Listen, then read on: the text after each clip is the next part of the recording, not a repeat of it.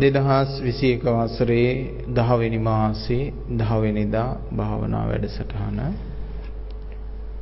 ශ්‍රී ලංකා වාසී ලෝක වාසී පින්වත්නි,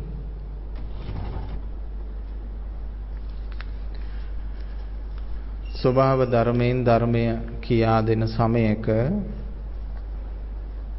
අප සිටින්නේ. නිසාවෙන් ධර්මයේ තේරුම් ගන්න එක ලෝකයේ සියලු දෙනාටම ලේසි. මරණානුස්මෘතිය ඉබේම සිද්ධ කරනවා ජීවිතය පිළිබඳව. ඒ කියන්නේ එක භාවනාවක්. ඒ භාවනාව සිද්ධ වෙනකොටත් මේ සසරින් නික්මීම පිළිබඳව සංකල්පනා පහළ වෙනවා. නෙක්ඛම්ම සංකල්පනා පහළ වෙනවා. මරණානුස්මෘතිය හොඳට සිද්ධ වෙනකොට. ඒක ඉබේ සිද්ධ වෙනවනේ මේ කාලේ. වටපිටාවේ අය, අසල්වාසී අය, ඥාති මිත්‍රාදීන් අය මේ යනකොට තේරෙනවා මමත් මේ වගේ මිය පරලෝ යනවා නොවේද කියලා තේරෙන්න පටන් ගන්නවා.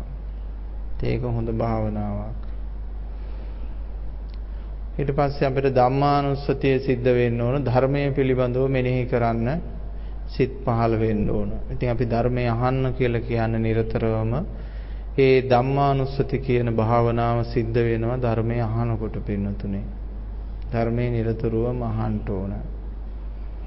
නොඇසූ දේවල් අසන්නට ලැබෙනවා. ඇසූ දේවල් පැහැදිලි වෙන්න පටන් ගන්නවා.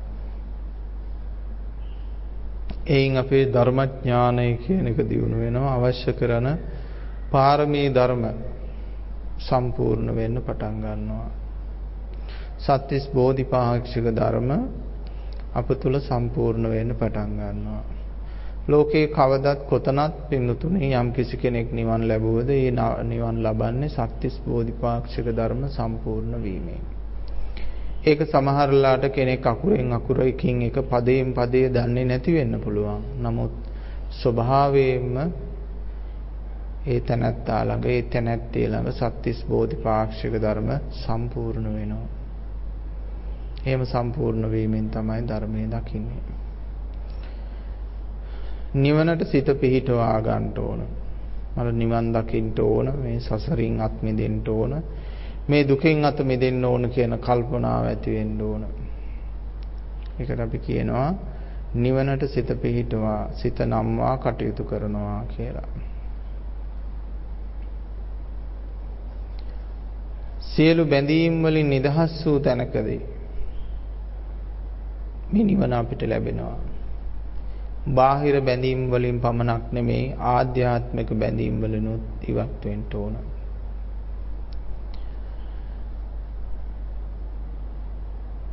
සංසාරේ සැරිසරන්නේ සංසාරෙම තියෙන දේවල් අල්ලගත්ත නිසා. මේ හිතට අනාගතයෙන් පතන්න දෙයක් නැහැ, වර්තමානයෙන් අල්ලගන්න දෙයක් නැහැ, අතීතයෙන් ගෙනා දෙයක් නැහැ කියලා කල්පනා වෙන්න ඕන.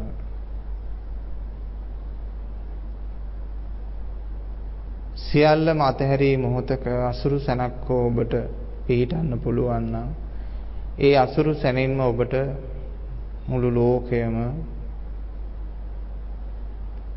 දෙදරා විනාශ වෙලා ගිහිල්ලා ලෝකෝත්තර පරිවර්තනය සිද්ධ වෙනවා. චිත්තක්ෂණයක් පාසාම මොහොතක් නැරම එක සිතක් අත්හරිනකොට තව සිතක් අල්ල ගන්නවා. ඒක නිසා තමයි නිවන් අවබෝධ වෙන්නේ නැත්තේ. අර එක තැනකින් හරි බිඳ ගන්න පුළුවන්කම ලැබුණා නම් එතනින් අපිට නිවන් මාර්ගය විවෘත වෙනවා. ඔබේ හිත දිහා බලාගෙන සිටියොත් ඔබටම තේරෙයි ඔබ එක සිතක් අතහරිනකොටම තව සිතක් අල්ලගෙන. මේක කවද්ද අතහැරෙන්නේ? මරණින් පස්සේ? නෑ පින්වත්නි. ඊළඟ ආත්මේ එහෙම අතහැරෙන්නේ නෑ. මේ චිත්ත වීති එකක් නෑර එකක් නොසිඳ පවත්නා හේයින් සත්වයාගේ භව ගමන සැකසී තියෙනවා.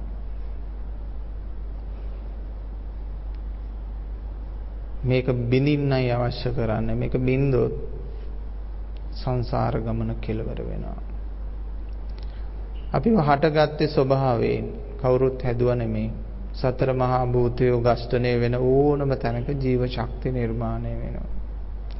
ඒ ජීව ශක්තිය නිර්මාණය වෙච්ච තත්ත්වයක අපි ස්වයන් ශක්තියක් ඇති කරගත්තා. ඒ තමයි සක්කාය, මේ මගේ කයයි ආත්මයයි කියලා මනෝ ධාතුවක් නිර්මාණය වුණා. මේ මනෝ ධාතුවකට ශරීරයක් නැතුවත් හැසිරෙන්න පුළුවන්, ශරීරයක් තුලත් හැසිරෙන්න පුළුවන්. අන්න ඒ නිසා තමයි ඒ සියුම් ශරීර කියන මනෝ ධාතුන් ආත්ම භාවයන් බවට පරිවර්තනය වෙමින් පවතින තත්ත්වයක් නිර්මාණය වුණා. ඉතින් සමහර උදවිය මේක විශ්වාස කරනවා, සමහර අය විශ්වාස කරන්නේ, සමහර අය ප්‍රත්‍යක්ෂ කරනවා, සමහර අය ප්‍රත්‍යක්ෂ කරන්නේ නැහැ මේ తত্ত্বය. ඉතින් සංසාරේ සමහර අය දුකයි කියනවා, සමහර අය සැපයි කියනවා, සමහර අය සංසාරේ නැහැ කියනවා, සමහර අය සංසාරේ තියෙනවා කියනවා. ඉතින් බුදුරජාණන් වහන්සේ ඔය එක තර්කයකටවත් එන්නේ නැහැ. අපි ධහම කියන එක තේරුම් ගත්තොත් මේ භවයේදී හෝ කෙනෙකුට සහනෙන් ජීවත් වෙන්න පුළුවන් නොවේද කියන කාරණය තමයි බුදුරජාණන් වහන්සේ මතක් කර සිටින්නේ. එහෙමනම් මේ භවයේදී හරි සැනසෙල්ල ජීවත් වෙන්න ධර්මයේ වැදගත් කියලා කල්පනා කරන්න ඕන. මේ භවයේදී විඳින දුකෙන් නිදහස් වීමට විශේෂයෙන්ම පෙන්වන්නේ බුදුරජාණන් වහන්සේ ධර්මය. ඉතින් මේ භවයේදී භවයෙන් නිදහස් වුණොත් සංසාර භවයන්ගෙනුත් එයා නිදහස් බවට පත් වෙනවා. ඒ නිසා තමයි මේ භවයේ මේ මොහොතේදී නිදහස් වෙන්න කියලා කියන්නේ. ඉතින් මේ සත්වයාගේ ශක්තියින් හැදිලා තියෙන්නේ නිරන්තරයෙන්ම පවතින සැරිසරන්නම තමයි පින්නතුනේ ශක්තියින් හැදිලා තියෙන, අතහරින්න නෙමෙයි. අතහරින්න ශක්තියින් හැදුන්නේ. ඒ ශක්තිය තමයි ලෝකෝත්තර ශක්තිය, බුද්ධ ශක්තිය. අතහැරීමේ ශක්තිය කියන්නේ බුද්ධ ශක්තිය. එතකොට ලෝකේ අල්ල ගැනීමේ ශක්තිය කියලා කියන්නේ ලෞකික ශක්තිය. ඒකට ලෞකික ශක්තිය තමයි ලෝකේ වැඩි පින්නතුනේ. අතහරින ශක්තිය හරි අඩුයි, කෙනෙක් ළඟ පිහිටන්නේ. ලෝභය අත්හරින්නේ, ද්වේෂය අත්හරින්නේ, මෝහය අත්හරින්නේ, අල්ලගෙන ඒවෙන් දැඩි වෙනවා. දැඩි වෙන තරමට මිනිස්සෙක් හොයාගන්න පුළුවන් කුරිරු වෙනවා, දරුණු වෙනවා, සාහසික වෙනවා, රෞද්‍ර වෙනවා පින්නතුනේ. ඒ තමයි දැඩි වෙන මිනිස්සෙකගේ තියෙන ලක්ෂණය. දැඩි බව නැති කරනකොට, අතහරිනකොට පින්නතුනේ මෘදු වෙනවා, අනතිමානී වෙනවා.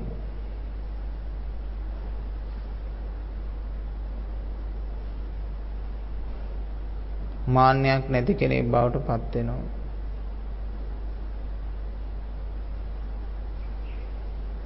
කිසිම මාන්නයක් නැහැ. මම ධර්මයේ දැක්කා කියලා මාන්නයක්වත් නැහැ පින්නතුනේ. අනතිමානී කෙනාට දැන් බලහත්කාරයෙන් මාර්ගඵල පටලවාගෙන ඉන්නා වගේ තත්වයක් නැහැ. අනතිමානී බවට පත් වෙනවා.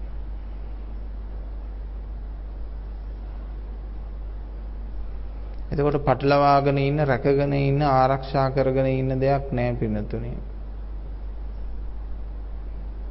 නැති වෙන්න තියෙන සියලු දේ නැති වුණාට පස්සේ කුමක් රකින්නද? මාර්ගඵලෙවත් රකින්න අවශ්‍ය නැහැ. මාර්ගඵලෙවත් රකින්න අවශ්‍ය නැහැ පින්නත්නි.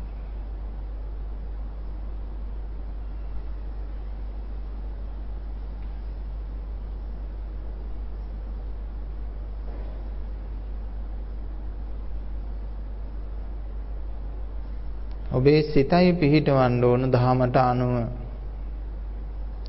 ඔබට අනුව පිහිටලා ඔබ ධර්මය අහගෙන ඉන්නේ නැතුව ධර්මයේ ඇසෙන වාරයක් පාසාම ධහමට අනුව සිත පිහිටවන්න. ධහම සියලු සංස්කාරයන්ගෙන් විනිර්මුක්ත වූ ධර්මයක්. දේශනා කරද්දී ඔබ සංස්කාර රැස් කරන එකේ තේරුමක් නැහැ. ඔබත් ඒ ධහමට අනුගතව සංස්කාරකයන් දුරු කරන්න ඕන. සංඛාරා පරමා දුක්ඛා කියලා මේ සංඛාර රැස් කරන කෙන් වලකින්න ඕන. දුකයි කියලා කිව්වේ ඒකයි. දුකට හේතුයි කිව්වේ ඒකයි පින්නතුනේ. සංඛාරා පරමා දුක්ඛා. සංඛාරා පරමා දුක්ඛා.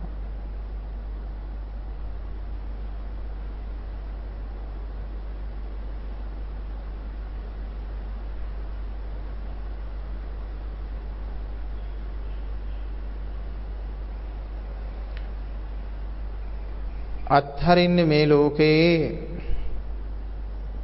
විවිධ හේතුන් හදා ගන්නවා මිනිස්සු.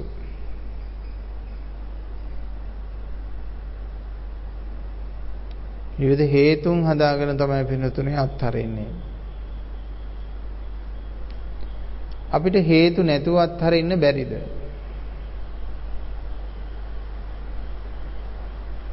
හේතු නැතිව අත්හරින්න බැරිද? හේතුවක් අවශ්‍යමද අපිට අත්හැරීම සිද්ධ කරන්න?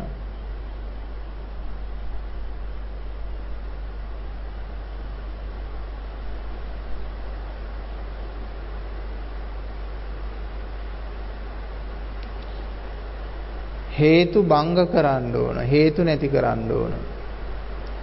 එහෙමනම් මෙන්න මේ හේතුව තමයි පින්නතුනේ සංසාරේ මුලා කරන උගුල. අපි ඇලෙන්නේ මොනවා පදනම් කරගෙනද? හේතු පදනම් කරගෙන. හේතුවක් හදා ගන්නවා ඊට පස්සේ ඇලෙනවා. එතකොට පින්නතුනේ ගැටෙන්නේ අපි ප්‍රතික්ෂේප කිරීම, ගැටීම කියන එක සිද්ධ වෙන්නේ. ගොඩාක් දෙනෙක් ඔය අතහැරීම කියලා තේරුම් අරගෙන තියෙන පින්නතුනේ ප්‍රතික්ෂේප කිරීම. බෞද්ධය ගොඩාක් අය හිතනවා යමක් ප්‍රතික්ෂේප කිරීම අතහැරීමයි කියලා. එහෙම නේද? ඒව තමයි සමාජයේ තියෙන ප්‍රධාන ලක්ෂණය. ඉතින් ප්‍රතික්ෂේප කිරීම ස්වාමීන් වහන්සේ අතහැරීමක් නේ කියලා කියන්න පුළුවන් නේ. මට ඕනේ මං ඕවට කැමති නෑ. මට ඕවා පෙන්වන්න බෑ. මට ඕවා අරහන් නේද? නොයෙකුත් දේවල් කියමින් මේ ප්‍රතික්ෂේප කිරීම අතහැරීමේ කියලා හිතාගෙන ඉන්නවා. බුදුහාමුදුරුවෝගේ දහමේ නම් එහෙම එකක් නෑ. ප්‍රතික්ෂේප කිරීම කියලා කියන්නේ ගැටීම. ඒක තව සංකාරයක්. තව රැස් කිරීමක් වෙන තුනේ. ඒ නිසා තමයි මම දේශනා කරන්න බොහෝ වෙලාවට මේ කිසි කෙනෙක් අතහැරීම ගැන දන්නේවත් නැහැ කියලා. මොවුන් දන්නේ ප්‍රතික්ෂේප කිරීමක් ගැන. අතහැරීමක් ගැන දන්නේවත් නැහැ.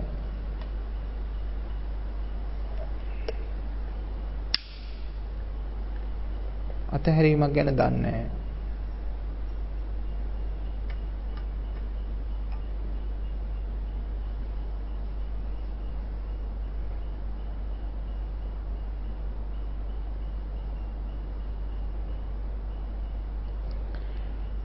අතහරින්න හේතු අවශ්‍ය නැහැනේ පින්නතුනේ.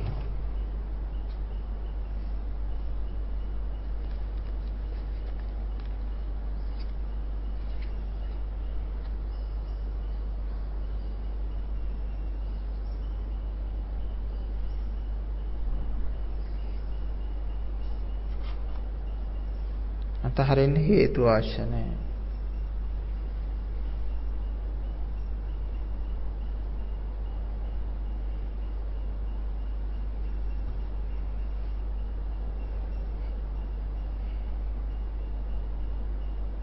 ගැටෙන්නටයි හේතු අවශ්‍යයි.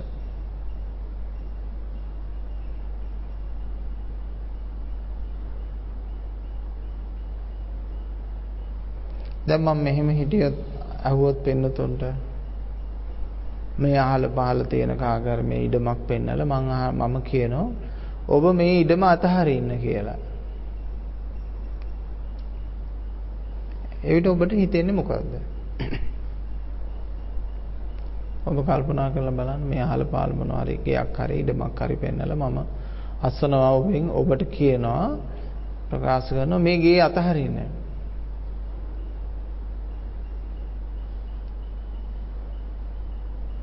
ඒකෙදි දැනෙන විදිය පොඩ්ඩක් ඔබ හොඳට බලන්න ඔබේ මනස තුලින්.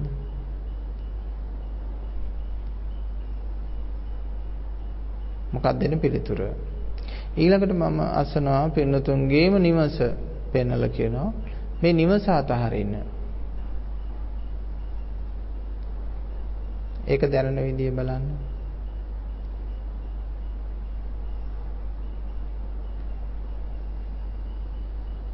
හොඳට ඒක තමන් අත්විඳ ගන්න. ඊට පස්සේ පාර යන මිනිස්සෙක් පෙන්නලා කියන මං කියනවා අර මිනිස්සයව අතහරින්න.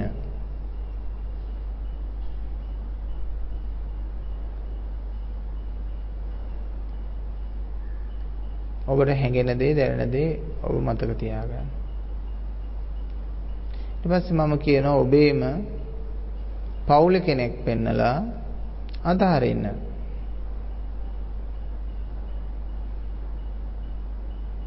ස්වාමියා එහෙම නැත්නම් බිරිඳ නැත්නම් දරුවෝ ඥාති කෙනෙක් පෙන්නලා කියනවා අතහරින්න. ඔබට දැනන දේ ඔබ මතක තබා ගන්න.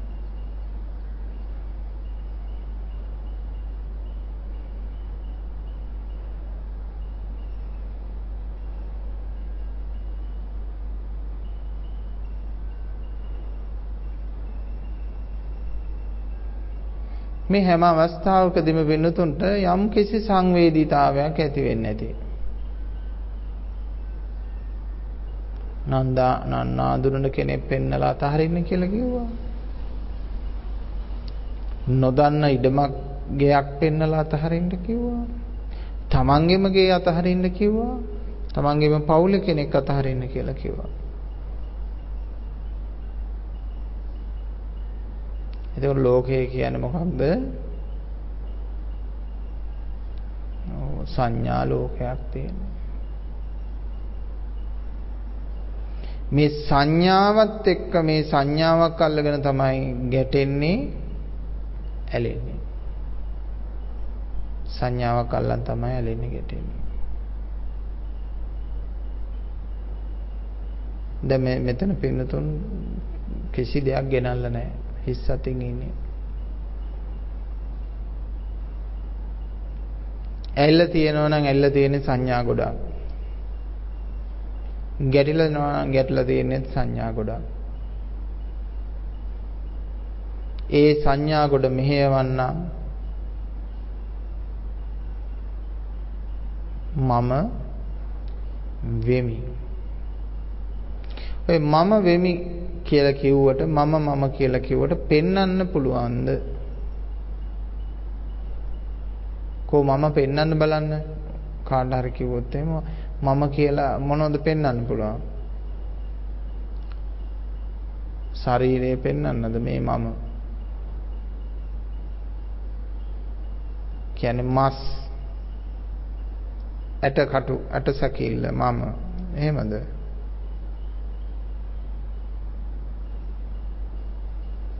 මේ සියල්ල මම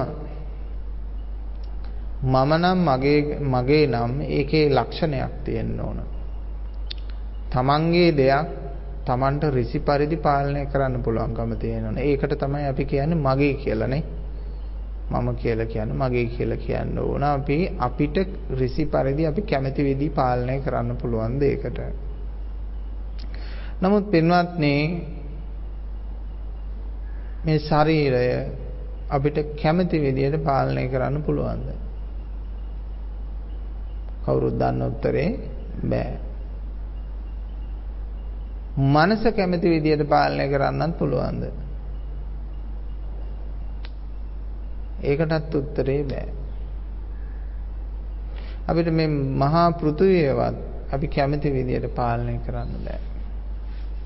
මොනවද අපිට කරන්න පුළුවන්?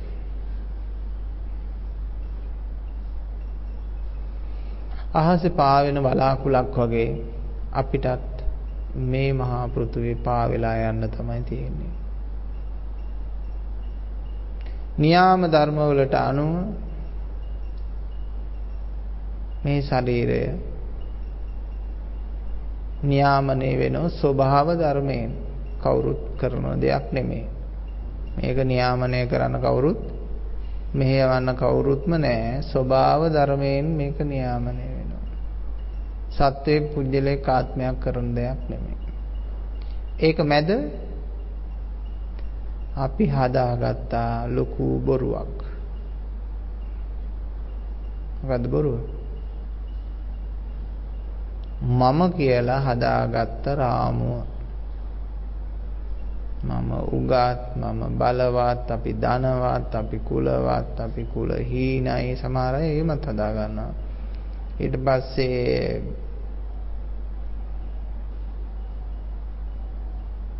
පුජ්‍යල නාමික තත්වය.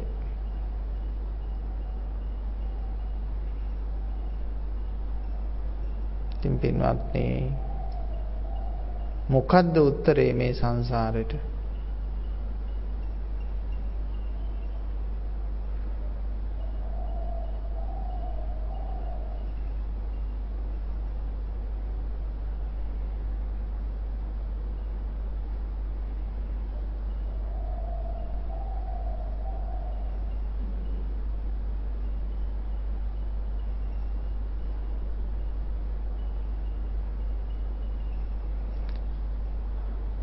උන් ඔය ටික හරියට මෙනෙහි වෙනකොට වෙනතුනේ අපේ හිත එන්න ඕන හරි විදියට නම්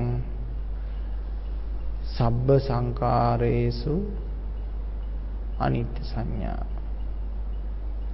ඒ කියන්නේ මේ කිසියකට නොඇලෙන සංඥාව කියලා ඊතර වචනයක් භාවිතා කරනවා. නමුත් ඒ වචනය නිෂ්ප්‍රභා වෙනවා. සබ්බ සංඛාරේසු අනිච්ච සංඥා කියන වචනේ භාවිතා කරාම අර සංඥාව කියන වචනය කියවුණා කියලා උපාදානය කරන්න යන්න එපා. මොකද අර කලින් කියපු වචනය නිසා ඒ සංඥාව කියන වචනය නිෂ්ප්‍රභා වෙනවා, නැති වෙනවා.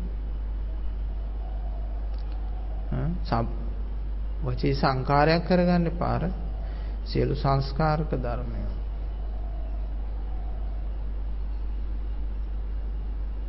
ඒ නිසා සමහර තැන්වලදී ඉදිරියෙන් යෙදෙන වචනේ නිෂ්ප්‍රභා වෙන තැන් ඒ විදියටම භාවිතා කරන්න ඕන. නැත්නම් මේ වචනේ අල්ලගත්තොත් අර කලින් කියවුණු වචනේ අර්ථය ගොඩ නැගෙන්නේ.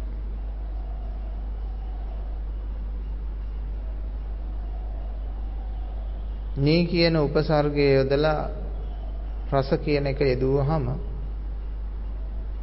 නී වචනය ඇහෙන්නේ නැතුව රස විතරක් ඇහුණොත් අර්ථය නෑනේ. ඒ වගේ තමයි. ඒ අර අනිත්‍ය කියන එක අමතක කරලා දාලා සංඥා කියන එක ගත්තොත් එයා හිතනවා ඒකත් තව සංඥාවක් කියලා.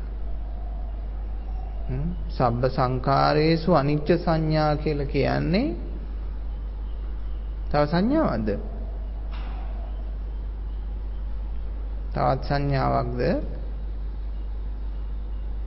සංඥා වචනේ යෙදුනට ඒක නිෂ්ප්‍රභා වෙන්න ඕන. නිෂ්ප්‍රභා කරලා දකින්න ඕන.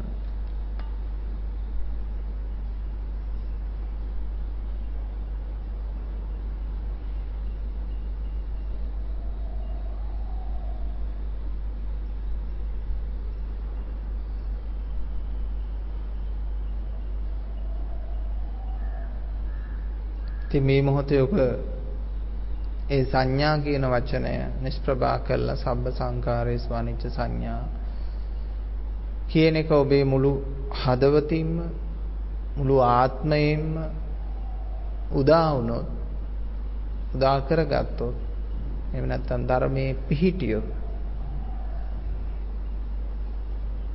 ඔබ සියල්ල ජයගත්තා වෙනවා.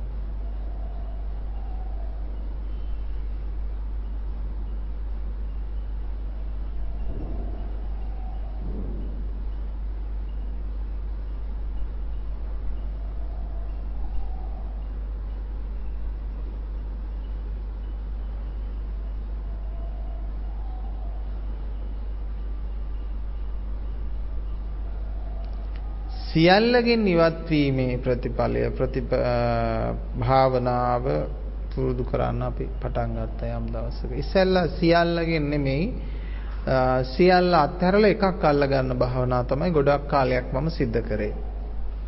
අයනයිකුත් තියෙන කර්මස්ථානවල තියෙන එක ලක්ෂණයක් තමයි අනිත් සියල්ල අත්හැරලා එකක් අල්ල ගන්නවා. තේරුණාද? සියල්ල අතහැරලා එකක් අල්ල ගන්නවා. එක්ක හුස්ම අල්ල ගන්නවා, එක්ක ආලෝකය අල්ල ගන්නවා. එහෙම නැත්නම් වචනයක් නේද? ඔය සියලු ලෝකේ තියෙන සමත භාවනා කියන සම්ප්‍රදාය තුල දක්නට ලැබෙන ප්‍රධාන ලක්ෂණයක් තමයි සියල්ල අතහැර එකක් අල්ල ගන්නවා. ඒක තේරුනොත් සියල්ල අතහරින ප්‍රතිපදාවක් නොවේ කියලා ඒක ඒ ඇත්ත තේරුම් ගනීවි. ඒසා අපිට හදිස්සියේ මුණ ගැහුණා පින්තුනේ තථාගතයන්න් වහන්සේගේ ධර්මය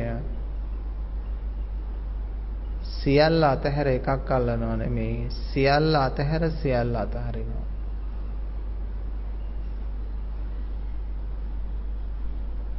එකක්වත් අල්ලගන්නේ නැහැ. ඒකට කියනවා අශේෂ විරාග නිරෝධ. මේ විරාග කියලා කියන්නේ ඇලෙන ගැටෙන ස්වභාවයට පාවිච්චි කරන වචනයක් තමයි මේ රාග කියන වචනය. රාග ඇති තැන ඇලෙනවා ගැටෙනවා. විරාග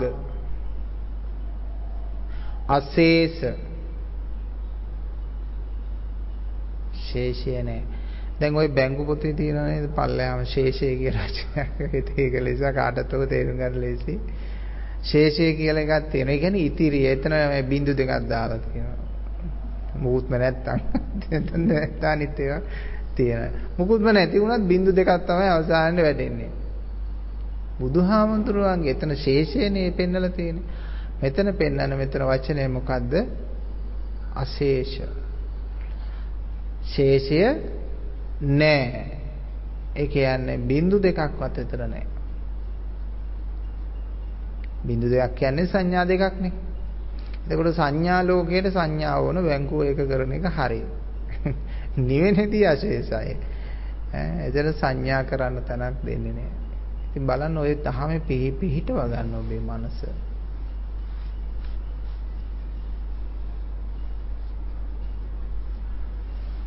ඔබේ මනස පිහිටව ගන්න.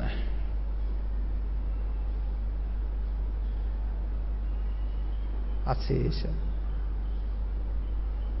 දැන් ඔබ ඉන්නේ ශේෂයක පදනම් වෙලාද අශේෂවද? අශේෂව සිටින්න. සෑම විටම අශේෂව සිටින්න. ඔන්නේ දහම් කරුණට අනුගත වෙන්න උත්සාහ කරන ලොකු බණපද ඕනේ. ඔය ධර්ම කරුණෙන් ඔබට මුළු ත්‍රිපිටකයම අඳුන ගන්න පුළුවන්. අශේෂ වෙන්න උත්සාහ කරන්න. මේක මගේ බණපදයක් නෙමෙයි බුදුහාමුදුරන්ගේ බණපදයක්. නැත්නම් මං බණපද කිව්වා කියන්නේ මම නෙමෙයි. බුදුරජාණන් වහන්සේගේ බණපදේ අශේෂ වෙන්න බලන්න.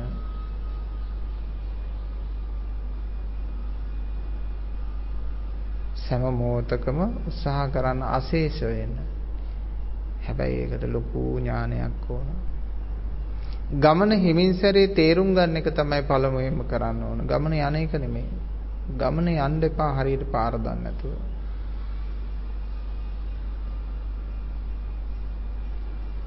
පාර උඩින් පල්ලෙන් අහගෙන ගමනක් යන්න එපා පින්වත්නි. පාර හරියට දැනගෙන අහගෙන යන්න ඕන. හිත පිහිටවන්න උත්සාහ කරනවා. හැබැයි කාරණේ හරියට පැහැදිලි කරගන්න නැතුව. අන්න ඒ ඇත්තන්ට මග වරදිනවා. අපිත් ඉන්නව සමහර උදවි පාරක් පොඩ්ඩක් කිව්වම පොඩ්ඩක් පටින් ගොඩින් පාර අහ ගන්නවා. ඊට පස්සේ පාර වරද්ද ගන්නවා. ඒක හරියට අර ගෙදරක අඩිතාලමේ ප්ලෑන් එක විතරක් ඇඳගෙන සමහර අය අඩිතාලම දාගන්නේ. ඒ වගේ. යන්තම් බිත්ති ටිකයි වහලයි සීමාව අරගෙන ඊළඟට සමහර අය ප්ලෑන් කරනවා. එහෙමත් අය ඉන්නව නේද? ඒ ටික විතරයි ප්ලෑන් එකේ තියෙන්නේ. සමහර අය ඊටත් එහා ගිහිල්ලා ලයිට් ෆෑන් ආදියත් සඳහන් වෙන තැන් ඒ ප්ලෑන් එකේ දා ගන්නවා. ඒකට තවත් ඉස්සරහට ගිහිල්ලා තවත් ඒ වගේ ප්ලෑන්ස් දකින්නවා. ඒකේ ගෙදරට එන මිදුලේ අල්ලන කැටවල ඉඳලා මල් පෝච්චියේ ඉඳලා හැමදේම ප්ලෑන් වෙනවා. අන තවත් එහාට ගිහිල්ලා තේරුණා නේද? ගේට්ටුව වැටකඩළු ඔක්කොමත් එක්ක ප්ලෑන් කරනවා. ඒක තවත් උසස් ප්ලෑන් එකක් හැටියට තමයි සඳහන් කරන්නේ. අන්න ඒ වගේ වෙනතට පරිපූර්ණ ප්ලෑන් එකකට එන්න ඕන නිවන පිළිබඳව. අන්න එහෙම ඇවිල්ලා තමයි නිවන ගොඩ නගන්න පටන් ගන්න ඕන. එහෙන් මෙහෙන් පොඩි පොඩි අඩිතාලම් දානවා. හිතන විදියට කාමර කෑලි හදනවා, පොඩ්ඩක් හදනවා. ආයි අවුරුද්දක් දෙකක් ගියාම තව කාමරයක් හදනවා. ඉතින් ඔන්න ඔය ගෙවල් හදනවා වගේ තමයි මිනිස්සු නිවන හදන්නේ. නිවන් දකින්නේ. සල්ලි ලැබෙන වෙලාවට කපරාදුව පොඩ්ඩක් ගහනවා. වෙන රටවල් එහෙම නෙමෙයි. එකපාරට ප්ලෑන් එක ගන්න, ප්ලෑන් එකට සමාගමකට දුන්න, සමාගමෙන් මිල නියම කරා, මිලට බැංකු ලෝන් එකක් ගත්තා.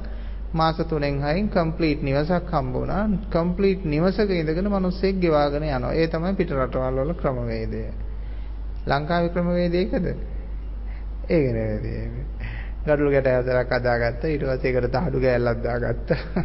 ඕම් තමයි සල්ලිකාරයෙක් විතරයි කලාතුරකින් සම්පූර්ණ ගයක් පිළිවෙලකට හදලා පදිංචි වෙන්නේ. ඉතින් නිවනත් ඔහොමයි. ඉතින් ඔහොම නිවන කරගන්න එපා. නිවන පරිපූර්ණව කරගන්න ඕන.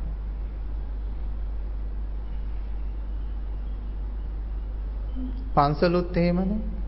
පන්සල් වලටත් කම්ප්ලීට් ප්ලෑන් එකක් නැහැ. කවුරු හරි දායකයෙක් හම්බුනොත් වලාකුළු බැම්මක් ගන්නවා. ආයි පොඩ්ඩක් හම්බුනොත් කොහෙර ගල් ගෙඩියක් තියෙනවා නම් ඒකට චෛත්‍යයක් ගන්නවා. ආයි තව කවුරු හරි එක දුන්නොත් තව පොඩ්ඩක් මේ බුදු පිළිමයක් හදනවා නේද? ඒ ඔය කම්ප්ලීට් නෑ. පරිපූර්ණ නෑ. එහෙම වැඩ කරන්න එපා. භෞතිකවත් එපා, ආධ්‍යාත්මිකවත් එපා. විශේෂයෙන් ආධ්‍යාත්මිකව එපා. පරිපූර්ණව දෙයක් කරන්න. නිවන ගැන හරියට දැනගන්න. මේ අල්ලේ රේඛා වගේ පැහැදිලි වෙන්න ඕන.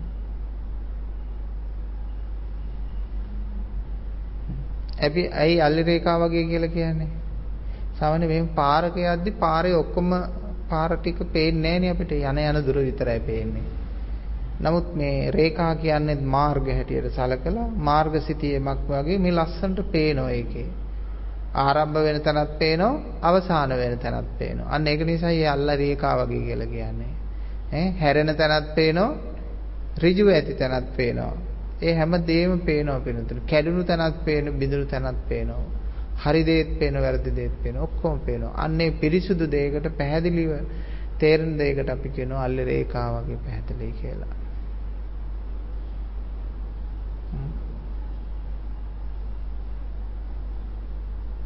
Tamanට එච්චර පැහැදිලි වීමක් තියෙන්න ඕන නිවන ගැන.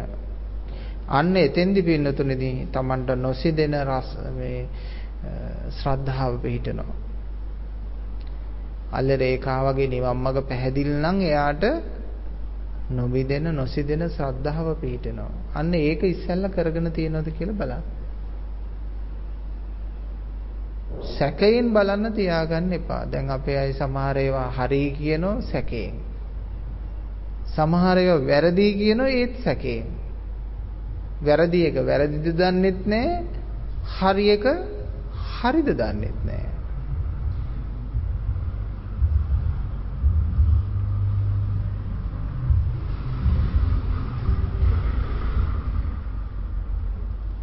වැරදි නම් වැරදි කියන්න ඕන සැක නැතුව. හරි නම් හරි කියන්න ඕන සැක නැතුව. අවබෝධ කරගන්න ඕන අවබෝධ කරගන්න ඕන සැක නැතුව. ඒකට මොකක්ද අවශ්‍ය කරන්නේ? ප්‍රත්‍යක්ෂතාවය.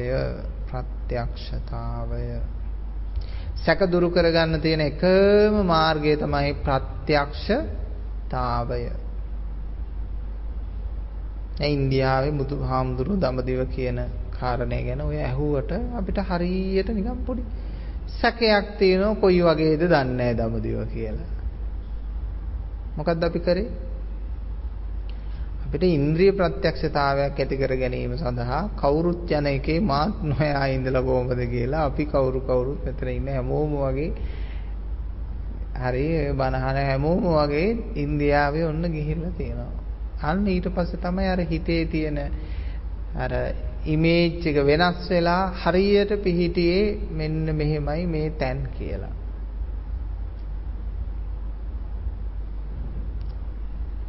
මෙන්න මෙහෙමයි මේ තැන්.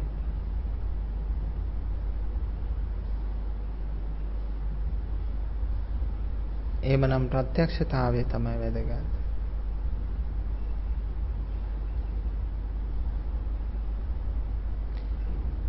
නිවන් දකින්න කරන්න ඕන අශේෂ විරාග නිරෝධ කරන්න ඕන එච්චරයි. ශේෂයකටවත් ආසා නැති වෙන්න ඕන. බලන්න මොකටද ආසා තියෙන්නේ කියලා. පරිහරණය කරන හැම දෙයක්ම මිනිස්සෙක් ආසා තියනවායි කියලා කියන්න බෑ පෙන්නතුනේ. ආසාවකින් තොරව පරිහරණය කරන ඒවා ඕන තරම් තියෙනවා. දැන් තුවාලයක් පරිහරණය කරනවා කියමුකෝ කකුලේ. කට්ටියට පේනවා මෙයා ඒක වෙලුම් පටියකින් බැඳලා. කාටවත් ලං වෙන්න දෙන්නෙත් නැතුව. මැස්සෙකුට වහන්නත් දෙන්නේ නැතුව පරිස්සම් කරනවා කියන්නේ පුදුම පරිස්සමක් කරන්නේ. කවුරු හරි බලන් ඉන්න මිනිස්සෙක් කිව්වොත් මේ මිනිස්සයා තුවාලෙට මාර ආසාවක් තියෙන්නේ නේ.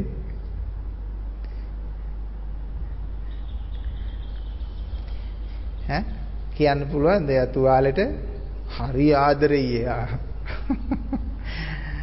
තුවාලෙට ආදරේ. ඉතින් ඒ නිසා හොඳින් පරිස්සම් කරාට මැස්සෙක් වහන්න දෙන්නේ නැතුව ආරක්ෂා කළාට ඒක ආසාව නැතුව පරිහරණය කරන දෙයක් නේද? තුවාලය පරිහරණය කිරීම. ඔන්න ඔය වගේ තමයි පින්නතුනේ අරියතුන් වහන්සේලා ශරීරය පරිස්සම් කරනවා. ඉතින් නිරෝගීව ඉන්නවා, පිළිවෙලට ඉන්නවා, පිරිසුදුව ඉන්නවා, බෙහෙත් ටික බොනවා. වෙන්න පුළුවන් රහතන් වහන්සේ කෙනෙක් බුදු කෙනෙක් පවානේ වේදෑදුරු කෙනෙක් මේ බෙහෙත් කරා තුවාලයක් පරිස්සම් කරනවා. කාටවත් ඒක දිහා බලලා කියන්න බෑ. අන්න තුවාලෙට සෑහෙන ආදරෙන් පරිස්සම් කරනවා කියලා කියන්න බෑ.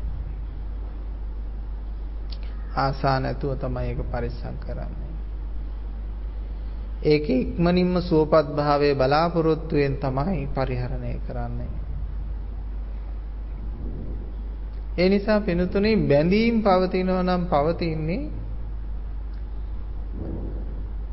භෞතිකව නෙමෙයි ආධ්‍යාත්මිකව. බැඳීම් තියෙන්නේ ආධ්‍යාත්මිකව. වටිනාකම් තියෙන්නේ ආධ්‍යාත්මිකව. ඔබට නොවටිනා දේවල් සහ වටිනා දේවල් පේන්නේ ඇයි?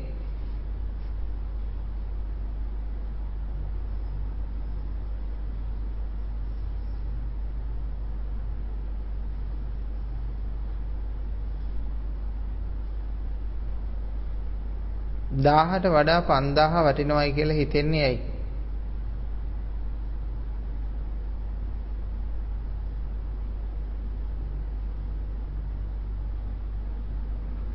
පන්දාහට වඩා 1000 නොවටිනවයි කියලා හිතෙන්නේ ඇයි?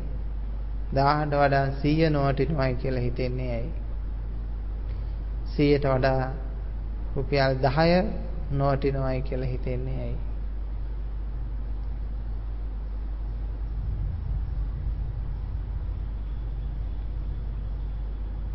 රහතුන්ගේ හිත කොයි වගේ වේද?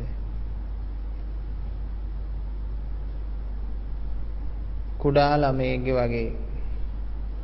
කුඩා ළමයට තියන්න බලන්න පුංචි ළමයට මාස 5 6 වගේ පුංචි ළමයෙකුට 5000ත් එකයි 1000ත් එකයි 100ත් එකයි 10ත් එකයි යාට හම්බුනොත් ඔය එක්ක ඉරලා දානවා එහෙම නැත්නම් කඩලා දානවා. ඒ වගේම ලෝකේ ඉන්න ශ්‍රේෂ්ඨතම ශාස්ත්‍රවරුගේ පින්තූර ටික තිබ්බත් ඒ ඔක්කොම එක්ක ගුලි කොල්ල කටේ දා ගන්නවා නැත්නම් ඉරලා දානවා මොනවා හරි. නොටිනාකම් ඇත්තෙත් නැහැ, වටිනාකම් ඇත්තෙත් නැහැ. දරාගත්තේ නැති නිසා නොදරුවා.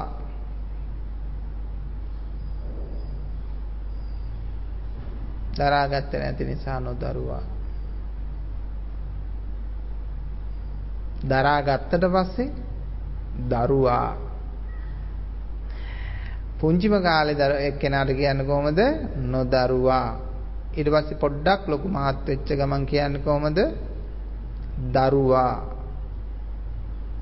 යම් කිසි දෙයක් දැන් දරා ගන්න පුළුවන් කාලේ ඔය ඉගෙන ගන්න පුළුවන් කාලෙට පාසල් යවන මට්ටමට ආවට පස්සේ යාට නොදරුවා කියලා කියන්නේ නැහනේ. යාට කියන්නේ දරුවා. මෙහාට එන්න දරුවා. ඒ කියන්නේ දරන්නා බර අදින්නා කියන වචනේ ඒකේ අදහස් වෙන්නේ.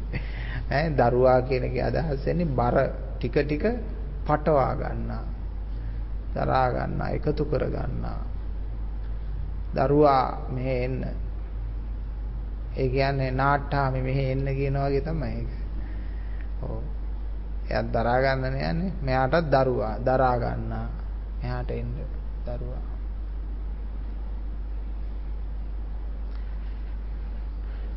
අපිට කියන්න තියෙන්නේ ඔබ දැන් දරුවෙක්. ඔබෙත් වැඩිහිටි ගුරුවරු හරි මව්පියෝ හරි හිටියේ ඉන්නවා නම් ඔබෙත් වයස කොච්චර ගියත් සමහරලාට ඒ වැඩිහිටියෝ ඔබට කියන්නේ දරුවෝ මෙහෙ එන්න කියලා තමයි නේ. අන්න හරියි. ඒ වගේ තමයි මම පින්නතුනේ. ඒ නිසා නොදරුවා බවට පත් වෙන්න. නොදරුවෙක් වෙන්න කැමතිද ඔබ? දැන් දරුවා වුණානේ.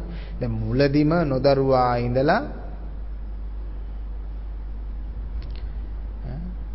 නොදරුවගිනුත් එහා තත්ත්වේ කුඩා කලල තත්ත්වයක ඉඳලා දරුවා බවට පත් වෙලා නොදරුවා බවට පත් වෙලා දරුවා බවට පත් වෙලා දැන් මන් දන්නේ නැහැ කවුරු වෙලා ඉන්නවද කියලා. දැන් මහා දරුවෙක් වෙලා මහා දේවල් ටිකක් දරාගෙන මොනවද? ඉඩ කඩන් දේපල වස්තු භාණ්ඩ ස්වාමි භාර්යාවරු දූ දරුවෝ පුත්තාමත්ති ධනම්මත්ති ඉති බාලෝ විහඤ්ඤති.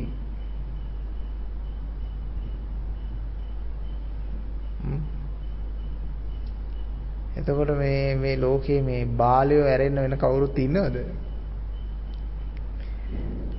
මට ධනය ඇතය මට දරුමල්ලෝ ඥාති මිත්‍රාදී නැතේ කියලා කල්පනා වෙනවලු බාලයට. මේ ගේ දොර මගේ මේ තානාන්තර මගේ මේ දරුවෝ මුණුබුරෝ හිතවත්තු මිත්‍රයෝ වචන දෙකකට ගොනු කරන්නේ හතරපද ගාතාව හදා ගන්න ඕන නිසා. තේරුණානේ? එහෙම නැත්නම් සූත්‍රයක් වෙනවනේ. එතකොට නමුත් ඒ හතරපද ගාථාවෙන් ග්‍රාම්‍ය කරන දේ අපි පෘතුලව පැහැදිලිව ඊටාම් පළල්ව ඒක තේරුම් ගන්න ඕන. මොනවා හරි මට අත්ති කියලා හිතනවා නම් ඔය අත්ති කියන එක තමයි මත්ති කියලා එතන ශබ්ද කරන්නේ. මේ එහෙම තමයි පද හැදෙනකොට, කවි හැදෙනකොට, ගීත හැදෙනකොට ඒක ක්‍රමයක් තියෙනවා. ඉතින් එහෙම හිතෙනවා නම් ඉති බාලෝ විහඤ්ඤති ඒ බාල සිටවිල්ල.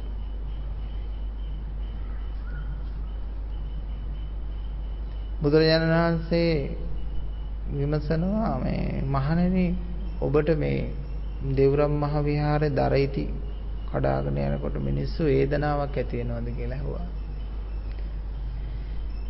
ඒකට කිව්ව නෑ කියලා සායනේ. ඇයි ඒ කියලා ඇහුවා. මම නොවේ මගේ නොවේ කිව්වා. මම නොවේ මගේ නොවේ. මම වුණා නම් මගේ වුණා නම් අපිට ලොකු වේදනාවක් හටගනී. එවනම් මම වෙමි මගේ වෙමි මගේ ආත්මය වෙමි කියලා යම් කිසි තැනක ගත්තා නම් එතන වේදනාවක් හට ගන්නවා.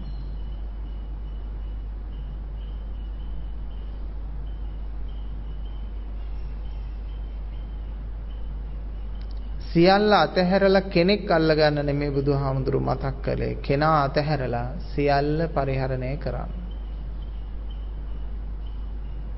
දැන් අපේ මිනිස්සු ඉන්නවා සියල්ල අතහැරලා මමත්වයේ අල්ල ගන්නවා.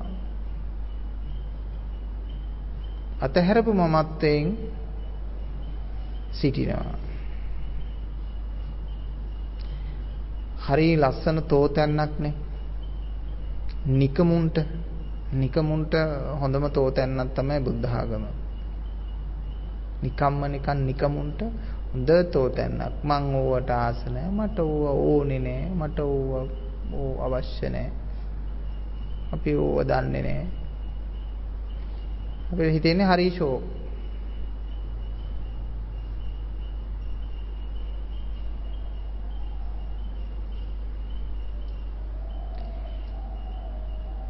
කිසිවක්ම නැතුව සියල්ලට ඇලිලා ඉන්න මිනිස්සයාට වඩා සියල්ලම තිබිලා කිසිවකට නොඇලී ඉන්න මිනිසයා ශ්‍රේෂ්ඨයි. තේරෙනවද? අර කිසිවක්ම නොඇතිව හිඟන්නෝ ඉන්නවා සියල්ලට ඇලිලා. යාන වාහන වලටත් ඇලිලා, වස්තු සම්පත් වලටත් ඇලිලා, ඇඳ ඇතිරි වලටත් ඇලිලා ඉන්නවා. සියල්ල නෑ, සියල්ලට හිතෙන් ඇලිලා. අනේගොල්ලෝ පෙරේතයෝ වෙනවා. සමහර අය තියෙනවා සියල්ල තියෙනවා සියල්ලට නොඇලී වාසය කරනවා. නොඇලී වාසය කරන්න අපි මොකද්ද කරන්න ඕන? ඒවා ඊය කියලා හිතන්න ඕන. එහෙමද? එහෙනම් ඕවා දිරනවා, කැඩෙනවා, මැරෙනවා, විනාශ වෙනවා එහෙම හිතන්න ඕන. එහෙමද? ඇයි අපි නොඇලෙන්නේ? මං අහන්නේ ඇයි? දැන් නොඇලෙන්නනේ ඕනේ. ඇයි නොඇලී ඉන්නේ? මේ වචනය හොඳින් පරීක්ෂා කරලා බලන්න. ඇලීම කියන වචනය එක්කම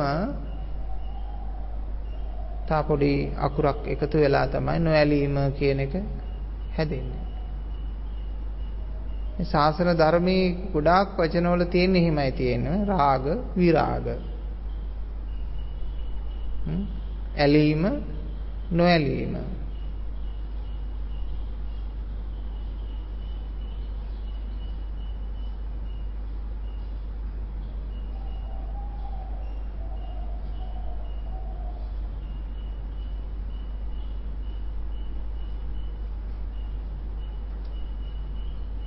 නිරෝධ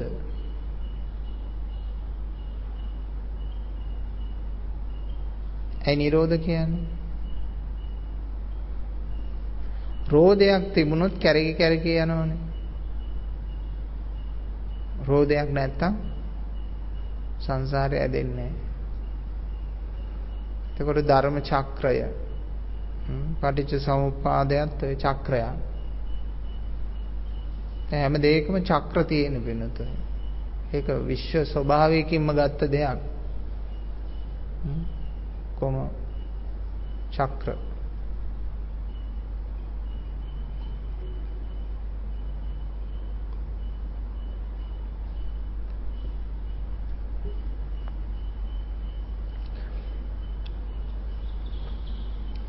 තථාගතයන්න් වහන්සේගේ ධර්මයේ තේරුම් ගන්නමයි තියෙන බින්නතුනේ. තේරුම් ගන්නමයි තියෙන. වෙන මුකුත් කරන්නේ නැහැ. වටහා ගන්න තියෙන, තේරුම් ගන්න තියෙන.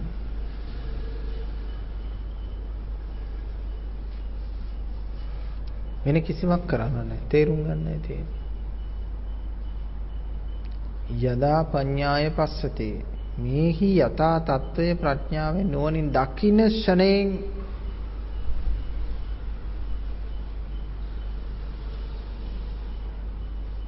වෙනතේ නිවන අවබෝධ වෙනවා.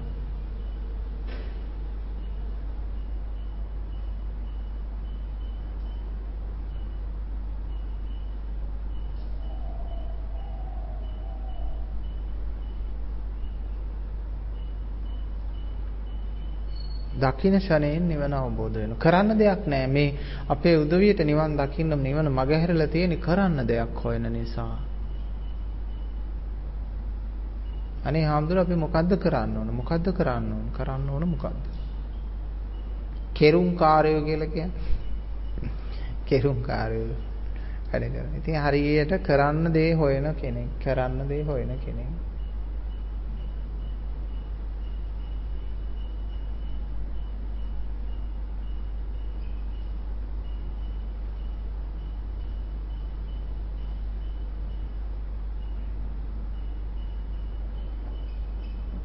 නොකර ඉඳීම කියන වචනේ භාවිතා කරන්න බෑ මෙතෙන්දී. මොකද හේතුව නොකර ඉඳීම කියන එක ක්‍රියාවක්ද නැද්ද?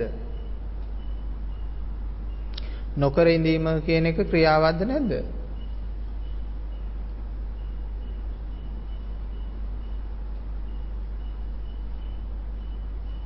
දැන් නොකර ඉන්න දවසට මොකවත්ම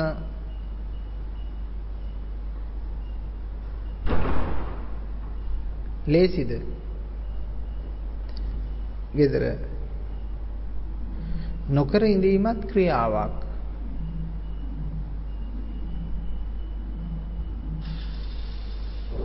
නොකර ඉඳීමත්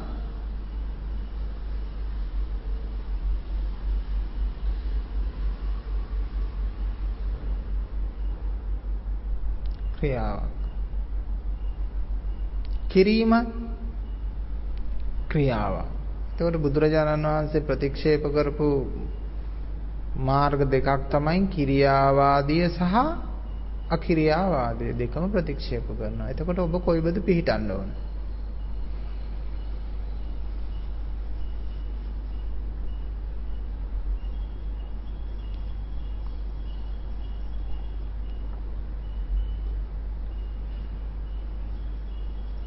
කොයිද ඔබ පිළිටන්න ඕන?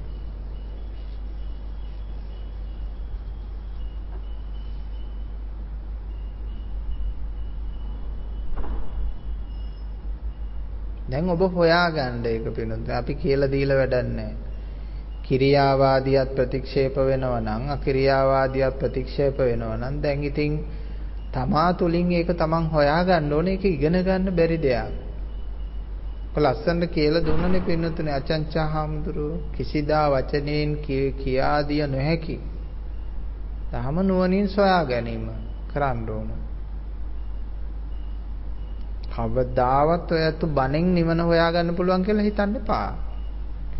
වචනයෙන් කවදාවත් කියා දෙන්න බැරි දෙයක් හොයාගන්න වෙනවා ඔබට. දැන් ඔන්න දෙපැත්ත පෙන්නලා තියෙනවා. කිරියාවාදියත් අතහරින්න මහණෙනි, අකිරියාවාදියත් අතහරින්න. දැන් මාර්ගය හොයාගන්න තමයි.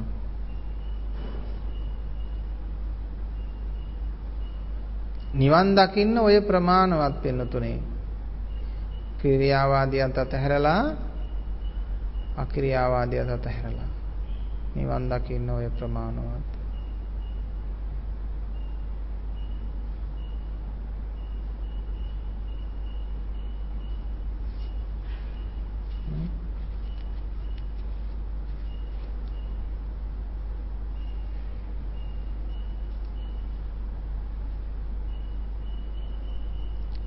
ඊට පස්සේ තියෙන්නේ තේරෙන්නේ නැහැ කියන උත්තරය. තේරෙන්නේ නැහැ කියන උත්තරේට උත්තරයක් හැටියට දෙන්න පුළුවන් දේ තමයි විදර්ශනාව. ඒ කියන්නේ සොයා බලන්න. ඒ තේරෙන්නේ නැති තැනම තේරෙන කම්ම සොයා බලන්න, විදර්ශනා කරන්න කියන උත්තරේ තමයි එතෙන්ට ලබා දෙන්න පුළුවන් උත්තරේ. තේරෙන්නේ නැහැ කියන තැනට ලබා දෙන්න පුළුවන් උත්තරේ විදර්ශනා කරන්න. කොච්චර කාලයක්ද? මෙතන ඉඳලා කිලෝමීටර් 100ක් යන්න මගෙන් අහුවොත් කෙනෙක් මට කොච්චර වෙලාවක් යයිද කියලා මට නෙමෙයි ඒක තීරණය කරන්න පුළුවන්කම තියෙන්නේ. ඒක තීරණය කරන්න පුළුවන්කම තියෙන්නේ ඔබට.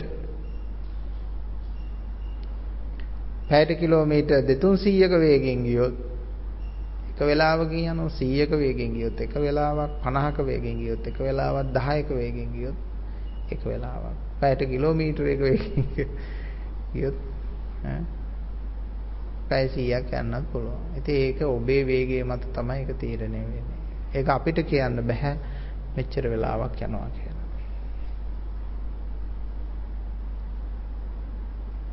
එක එක වාහනනේ තියෙන්නේ. දැන් මට මෙතෙන්ට පිරිසක් ආවම මට පේන්නේ මේ නිවන් මඟ වඩින බක්කි කරත්ත තියෙනවා. නිවන් මඟ වඩින බර කරත්ත තියෙනවා. නිවන් මඟ වඩින ත්‍රී වීලර් තියෙනවා. නිවන් මඟ වඩින යන මේ කාර් වගේව තියෙනවා. සුපිරි කාර් වගේව තියෙනවා. නිවන් මඟ වඩින ලැම්බෝගිනි වගේවත් තියෙනවා. තියෙන එක එක වාහන තියෙනවා ඈ. නිවන් මඟ වඩින ඒ වගේ දේවල් විවිධ ලොරි රථ වගේ බස් රථ වගේ විවිධ වාහන තමයි මට පේන්නේ.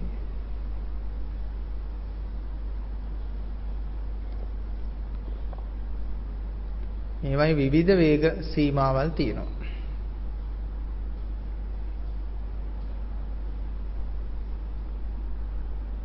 නිවන කියන්නේ පින්නතුනේ ලස්සන තැන. මගේ ජීවිතේ ලස්සන වෙන්නේ නැහැ, සුන්දර වෙන්නේ නැහැ නිවන තේරුම් ගත්තේ නැත්තම්.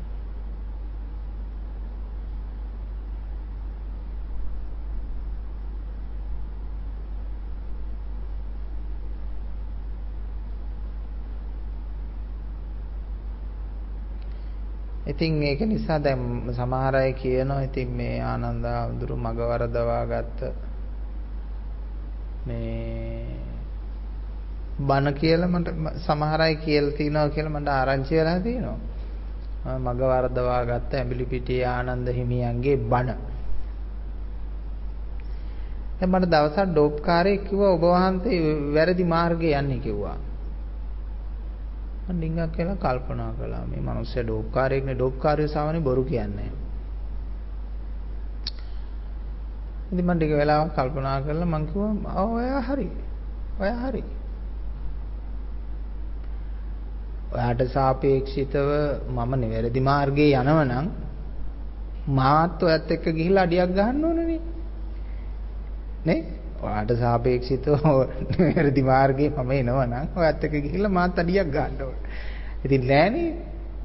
ඔයාට වඩා ප්‍රතිවිරුද්ධ වෙනස් මාර්ගයක යන්නේ. ඉතින් ඔයාට සාපේක්ෂිතව මග වරදවා ගත්ත කෙනෙක් තමයි මම. වැරදි මාර්ගයේ යන කෙනෙක්. ඒක හරි. මට සාපේක්ෂිතව ඔබ වැරදි මාර්ගයේ යන කෙනෙක්. ඔබට සාපේක්ෂිතව මම වැරදි මාර්ගයේ යන කෙනෙක්. ඉතින් ඩොප්කාරේ බොරු කියලා නෑනේ. ඩොප්කාරත් එක්ක රණ්ඩු වෙන්න ඕනේ. එයා බොරු කියලා නෑ. ඉතින් ඒ නිසා ඔය කියන අයට දෙන්න තියෙන උත්තරෙත් ඒක තමයි.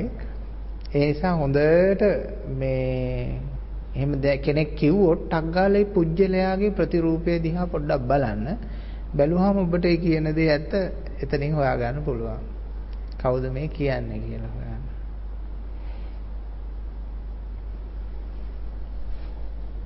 වෙනතුනේ මං වෙනතුන්ට මග වරද්දන්න හරි රඟපාන්න හරි මොනවා හරි කරන්න ඕනේ. ඇයි කියලා කියන්නේ? මම මොකක්ද කරන්න බැරි හින්දා මහාන වෙලා ඉන්නවයි කියලාද හිතන්නේ? රස්සාවක් කරන්න බැරි කෙනෙක් මේ මහාන වෙලා. ව්‍යාපාර කරන්න බැරි කෙනෙක් මහාන වෙලා. ගෑණියෙක් හොයාගන්න බැරි කෙනෙක් මහාන වෙලා. එහෙම කියලාද හිතන්නේ? බැලුවහම පේනවනේ ඔය ඔක්කොම ඕන එකක් කරන්න පුළුවන් ආනන්ද හැමතුරන්ට කියලා. ඔය ඕන එකක් බලන්න පුළුවන්. ඒ නිසා බුදුවරු මේ රාතන් වහන්සේලා උපතිස්ස කෝලිතලා මේ මහාන උනේ මේ මොකක්ක් කරගන්න බැරි අය නෙමෙයි. ඕන දෙයක් කරන්න පුළුවන් අය තමයි මේ මහාන වෙලා ධර්මයේ කියන්නේ මේ පූජ්‍යලව රවට්ටන්න මිනිස්සු මුලා කරන්න දේවල් කරන්න ඕනේ නැහැ. සල්ලි ඕන නම් ධනය ඕන නම් මේ බණ කියන එක අතහැරලා දාලා සල්ලි මුදල් නම් හම්බ කරන්නේ මම හොඳ දේවාලයක් දානවා. මේ වගේ ආදායම් නෙමෙයි තියෙන්නේ. දැන් මේ ශාලාවේ මාසෙට ආදායම් එනවද? නෑ. හොඳ දේවාලයකට දුන්නොත් මේ පළාතේ හැටියට දේවාලයකට දුන්නොත් ලක්ෂ 15ක් 20ක් ගන්න පුළුවන් මාසෙකට.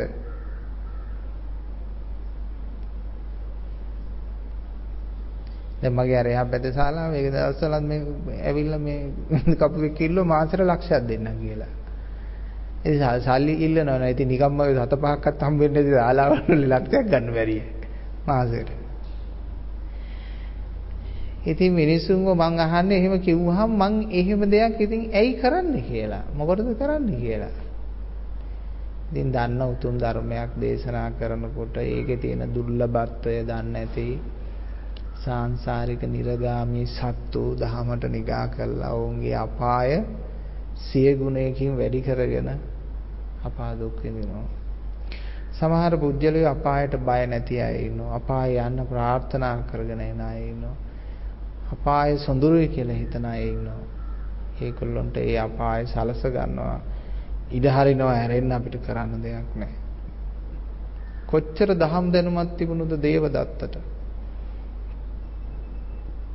ඒ දැක ඒ කර්මය හොඳට දන්නවා විපාකේ හොඳට දන්නවා බණත් කියන කෙනෙක් නේ දේවදත්ත චතුරාර්ය සත්‍ය බණත් කියන කෙනෙක් දැක වුණත් අපායගාමී වීමටම තිබුණු ඒ සිත නිසා දහමටම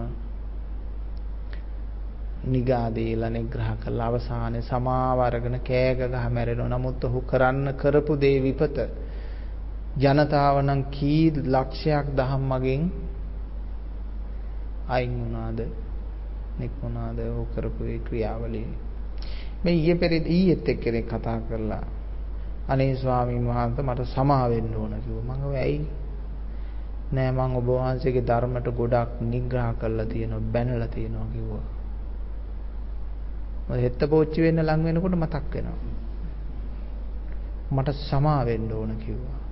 ඉතින් ඔන්න ඔය වගේ තමයි ඔය අදත් නිග්‍රහ කරන මිනිස්සු මල ඇඳට ගියාම කෝල් එකක් අරන් අපෙන් සමාව ඉල්ලනවා. කරන්න ඕන තියෙන ඔක්කොම කරලා දාම වෙනුවෙන්. අවසානයේ සමාව ඉල්ලනවා. අපෙන් සමාව ලැබුණත් තමන්ගේ හෘද සාක්ෂියෙන් සමාව හදාගන්න එක ලේසි වෙන එකක් නෑ.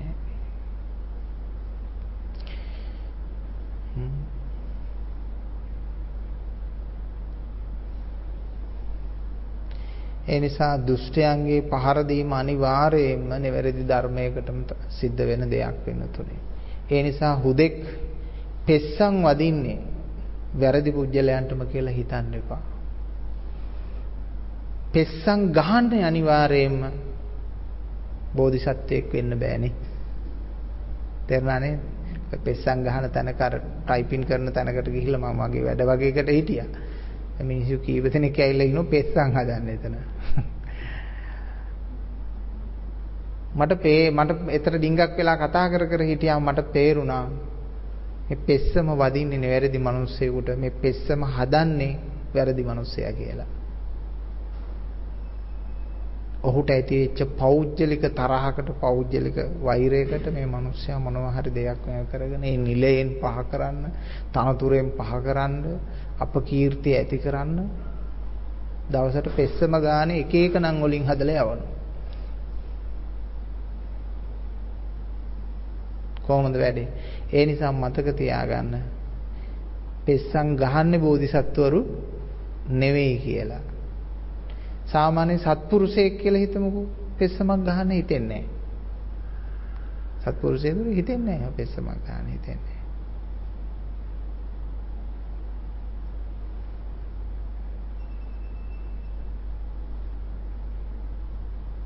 ඒ නිසා විවේචනය කරන්න හිතෙන්නේ නැහැ, දොස් කියන්න හිතෙන්නේ නැහැ, නිග්‍රහ කරන්න හිතෙන්නේ නැහැ. දැන් බලන්න බුදුවරුන්ගේ අර ලක්ෂණය පෙන්වතුනේ. උපාලි ඒ ගෘහපතියා ශාසනයට ඇවිල්ලා කිව්වා මම නිගන්ටයන්ට බත් විඩක් දෙන්නේ නැහැ, බත් ඇටයක් දෙන්නේ නැහැ කිව්වා. ආපෝ නුඹ මේ පිළිගන්න බෑ මේ මිනිස්සෙක් හැටියටවත් තුරුණුවන් සරණ ගියපු කෙනෙක් හැටියට නෙවෙයි මිනිස්සෙක් හැටියටවත් පිළිගන්න බෑ කිව්වා බුදුහාමුදුරුවෝ. ඒ තමයි බුද්ධ කරුණාව, ඒ තමයි බුද්ධ ශක්තිය. ඒ වුණාට ආනන්ද හාමුදුරුවෝ සෙත් පතනකොට කියනවා සත්‍ය කරුක නොවන්නා වූද තුරුණුවන්ට කරු නොකරන්නා වූද අයට මං සෙත් පතන්නේ නැහැ කියලා කියනවා. නේද? තුරුණුවන්ට කරු කරන්නේ නැති අයට සෙත් ප්‍රාර්ථනා කරන්නේ නැහැ කියනවා. එතකොට ඒක මොකක්ද ඒකේ තේරුම?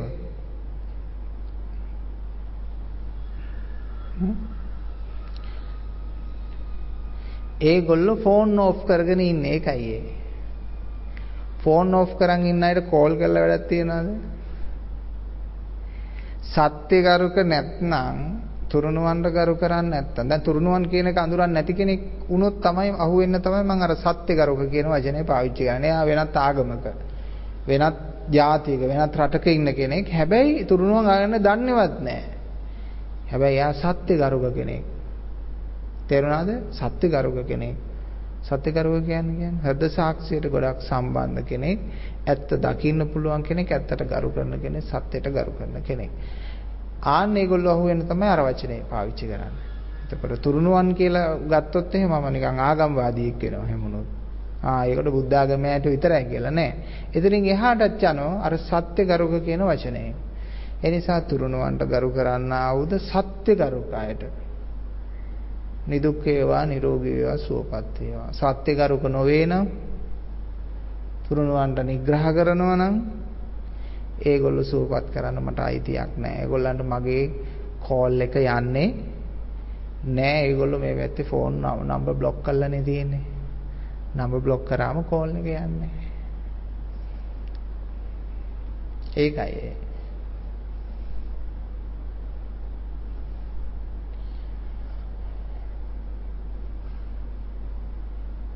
ඉදිරියේදී සෙත් ප්‍රාර්ථනා කිරීම වුණත් හරි අමුතු විදියට කරන්න ඕන. දැන් මං හිතාගෙන ඉන්නේ වෙනම මෛත්‍රී භාවනාවක් හදන්න ඕන. එතකොට අනාගතේ හරි මිනිස්සු යහපත් වෙන්න බලනවා. දැන් ගෙදර වුණත් ළමයි ටික හොඳ ළමයි නරක ළමයි වෙනම තෝරලා ඉවරලා හොඳ ළමයින්ට හොඳ විදියට සලකන ක්‍රමවේදයක් සමාජයේ හැදෙනකොට නරක ළමයෙක් බිහි වෙන්න කැමති වෙන්නේ නැහැ. ආපෝ මට මොකුත් නැති වෙන්නේ ඉඩයි. නරක ළමයෙක් වුණොත් එහෙම කියලා. මේ නරක ළමයට හොඳ ළමයට කාටත් හොඳට හම්බ වෙනකොට නරක ළමයට සමහරලාට වැඩියෙන්ම හම්බ වෙනකොට ඊ නරක ළමයා තව තවත් නරක වෙනවා. ඒ නිසා සෙත් ප්‍රාර්ථනාවත් අපි එහෙමයි කරන්නේ. තුරුණුවන්ට ගරු කරන්නා වූද සත්‍ය ගරුකායට මේ ආශිර්වාදය ලබා දෙන්න. එහෙම නැති අයට මම කිසිම අපේ දෙයක් කියන්නේ නැහැ. දැන් බුදුහාමුදුරුවෝ චුන්දසූකරට මැසේජ් එක යවුවේ නැත්තේ ඇයි? යන්නේ නෑ. යවුවට වැඩක් නෑ. දෙව්රම් බෙහෙරවම පෙනිපෙනි. ඌරු මරන්නෙක් හිටියා කියලා. දෙව්රම් බෙහෙර පෙනිපෙනි. ඒ නිසා අපි නොතුනේ ඒ සත්‍ය ගරුකභාවය අවශ්‍ය කරනවා. නැත්තම් මේ මැසේජ් එක යන්නේ නැහැ.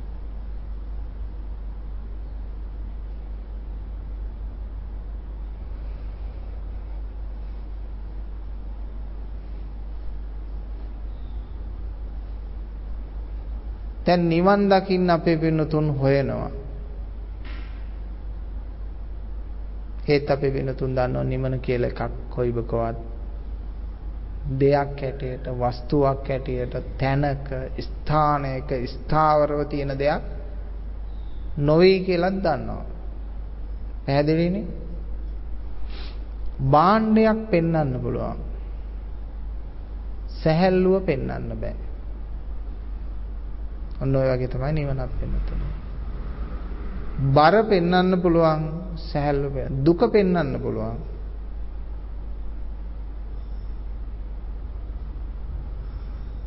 දුක්ඛ නිරෝධය පෙන්වන්න බෑ.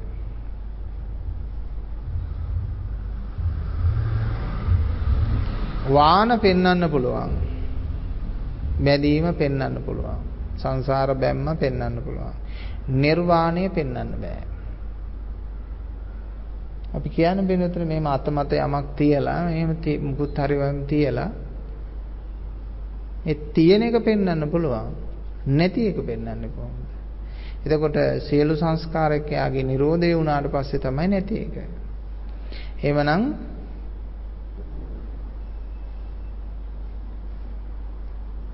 සියලු සංස්කාරකයාගෙන් ගලවැත්ත ගැන මෙතන රිදවන්නේ වේදනාව දෙන්නේ.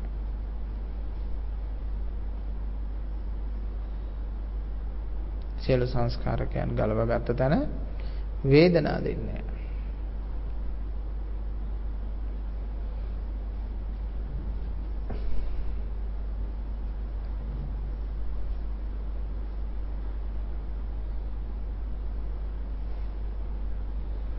ඒ නිසා ජීවිතයේ ධර්මය අවබෝධ කරගත්ත අය තමයි හොඳටම මේ ලෝකේ එන්ජොයි කරන්නේ. සතුටින් ඉන්නේ ඒගොල්ලෝ. හොඳම මේ ඒතං සන්තං ඒතං පනේතං ඊටාම ශාන්තව ප්‍රණීතව ඉන්නේ. දැන් ඔය රජවරුත් ඇවිල්ලා බුදුහාමුදුරුවන්ගේ විමසනවා අනේ ස්වාමීනි වෙන උදේ පාන්දරට දැක්කොත් එහෙම වෙන ආගමික පූජකෙක් තීර්ථකෙක් දවසම කාලා කන්නේ වෙනවා අපි කැමති නෑ පූජකයෝ දකින්න උදේට. ඒතර ලංකාවෙත් අර හාමුදුරු කෙනෙක් උදේට දකින්න අකමැති උනේ ඇයි? ජරා ජීරණ මුස්පේත්තු මූණක් එක්ක ඉඳලා තියෙන්නේ හාමුදුරුවෝ. එතකොට මිනිස්සෙකුට උදේට දැක්කම නොදකින් අර හාල්පාර උදේ වන්දර දැක්ක කියලා වෙන යනවා. ප්‍රබෝධමත්ව ඉන්න ලස්සනට ඉන්න කෙනෙක්ව දැක්කනම් හාමුදුරු කෙනෙක් කරේ. දැන් මම සමහරලාට මේ උදේ පාන්දරම ඉතින් එළියට බහින්නෙත් නැහැ. මේ මිනිස්සුන්ගේ සංකල්පයක් තියෙනවානේ අර උදේ පාන්දර වැඩට යද්දි හැරේ හාමුදුරු කෙනෙක් මුණ ගැහුනොත් හොඳ නැහැ කියලා. ඉතින් ඒ නිසා අපි මේ ගහකින් මලක්වත් නෙලා ගන්න එළියට බහින්නේ නැහැ. මිනිස්සු වැඩට ගිහිල්ලා ඉවර වෙනකන් අපි ඉන්නවා හැංගිලා. ඉතින් මේ මං කිව්වා දවසක් ඉතින් මේ මිනිස්සෙකුට මේ අපි ඉතින් එන්නේ නැහැ. ඔයගොල්ලෝ එනකොට හරිය ගේට්ටුවෙන් ඇතුළට පයින්නවා. ආයි ගියාට පස්සේ ගිහිල්ලා ආයි මල් ටික කඩාගෙන එනවා. එහෙම කරන්නේ ඕගොල්ලන්ට මුනිච්චි වෙන්න හොඳ නැහැනේ. අපි හාමුදුරුවරුනේ කියලා. ඉතින් මේ මිනිස්සයා නම් කිව්වා අනේ නෑ ඔබ වහන්සේ මොන තරම් සාර්ථක කෙනෙක්ද. මේ අපිට දැක්කහම මේ හරි සතුටක් එදාට අපිට හොඳයි කියලා. ඉතින් ඒකට හේතුව අර සම්ප්‍රදාය ඇති වෙලා තියෙන අර මොස්පේත්තු මූණු දහඩුවත් එක්ක දැකලා හිනාවක් නැති ප්‍රබෝධයක් නැති නිකන් කරපට්ටම් වෙච්ච නිකන් මහාචාර්යවරයෙක්ගේ මූණක් වගේ. බලන්නකෝ මහාචාර්යවරුගේ ගොඩක් අයගේ මූණු. දැක්කම බය හිතෙනවා.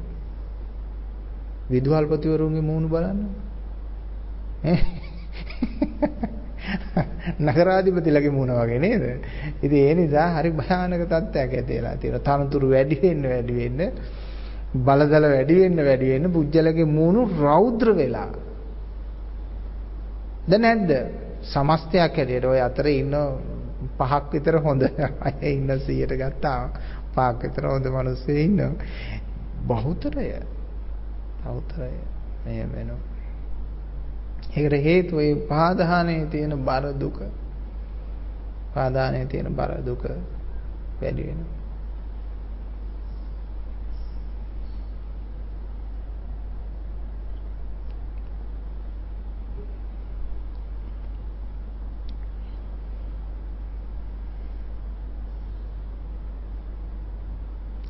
මම මෙතන පළතුරු ගෙඩියක් තියලා මම කිව්වොත් මේ පළතුරු ගෙඩියට තියෙන ආසාව මේකේ තියෙන රසට තියෙන වහල් වීම ඔබ නැති කරගන්න කියලා. ඔබට පුළුවන් දෙයක නැති කරන්න. ඔබ කවදාවත් කාපු නැති පළතුරු ගෙඩියක් මම මෙතන තියලා මේකට තියෙන රස තෘෂ්ණාව මේකට තියෙන ආසාව ඔබට නැති කරගන්න කියලා කිව්වොත් ඔබට මොකද හිතෙන්නේ?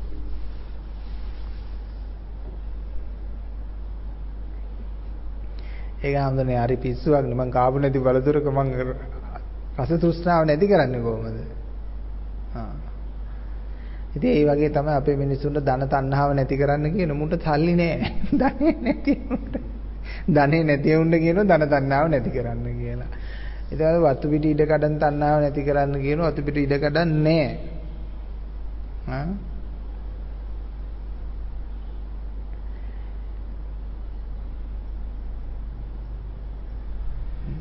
මලක සුවඳ දන්නේ නැති මිනිස්සෙක් කොහොමද මලක තියෙන සුවඳ මේට තියෙන ඇලීම නැති කරන්නේ? ඇලීම නැති කරනවා කියලා කියන්නේ භෞතිකවාදීව ඒව පරිහරණය කරන්න නැතුව ඉන්නවා කියන එක නෙමෙයි.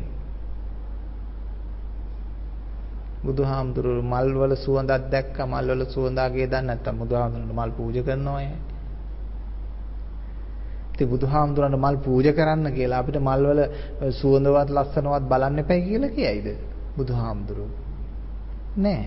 බුදුහාමුදුරුවෝ ලස්සන සුවඳ කුටියක වාසය කරන ගමන් අපිට මේ මොකක්ක සුවඳ ගහන්න නැති වෙන විදියට ඉන්න කියයිද?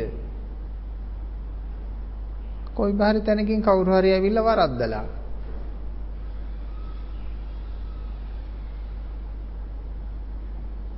එහෙම හිතෙන්නේ නැද්ද? හිතන දැන් බුදුහාමුදුරන්ගේ ආසනේ උඩ හඳුන් කූරුප් පත්තු කරනවා මලු පූජා කරනවා අපිට මොකක් නැතුව ගඳ ගහ හිටපිය කියනවා.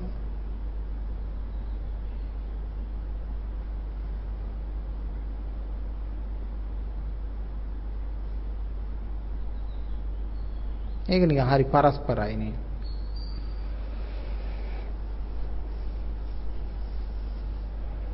නිවන වරදවා ගත් එක තමයි බුද්ධ ආගමේ පිරිහීම. නිවන හරියට ගත්තනම් නිවන හරියට තේරුම් ගත්තනම් ලෞකිකත්වයට සාර්ථකයි ආධ්‍යාත්මයට සාර්ථකයි සියල්ල සාර්ථකයි පින්නතුනේ. සියල්ලම සාර්ථකයි. මේ සමස්ත සමාජයක් හැටියට අපි ආසයි මේ රටේ මිනිස්සු ලස්සනට ඉන්නවට ආසයි පිරිසුදුව ඉන්නවට ආසයි පිළිවෙලට ඉන්නවට ආසයි හැමෝම යාන වාහන වලින් යන එක ආසයි.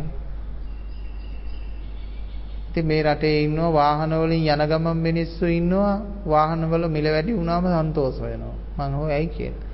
නැත්තම් පාරවල් වල ට්‍රැෆික් වැඩි වෙනවලු හාමුදුරුවෝ. අනවශ්‍යයත් වාහන ගන්නවලු. මං කෝ තමුන්නාන්සේ මහා කාලකන්ණි මිනිස්සෙක් නේ. බලනකො තමුසේ වාහනයක යන ගමන් දුනු දූවිලි වදින්න නැතුව අනිත් මිනිහට වාහනයක් නැති වෙන වාහන වල තියෙන ට්‍රැෆික් එක නැති කරන්න තියෙන්නේ වාහන මිල වැඩි කරලා වාහන නැති කිරීම නෙමෙයි. පාරවල් හැදීම ඒ විදියට. ඒ ප්‍රමාණයට හරියන්න ඒ විදියට සංවර්ධනය කියන්නේ ඒකට අවශ්‍ය කරන පාරවල් ටික හදන එක. පහසුකම නැති කරන එක නෙමෙයි. දැන් රටේ ආර්ථිකයට බරයි කියලා ජාතිය නැති කරගත්ත මෝඩ සමාජයක් නේ අපිට ඉන්නේ. ජාතිය නැති කරපු සහ නැති කරගත්ත සමාජයක් ඉන්නේ. ඒකට හේතුව නිවන පිළිබඳව දන්නේ නැතිකම.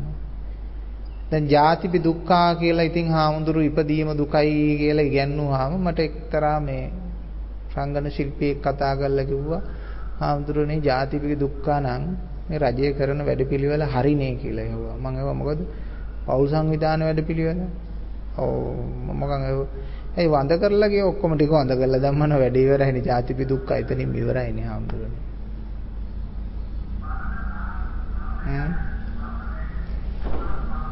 හිත හරි තැන පිහිටවා ගන්න.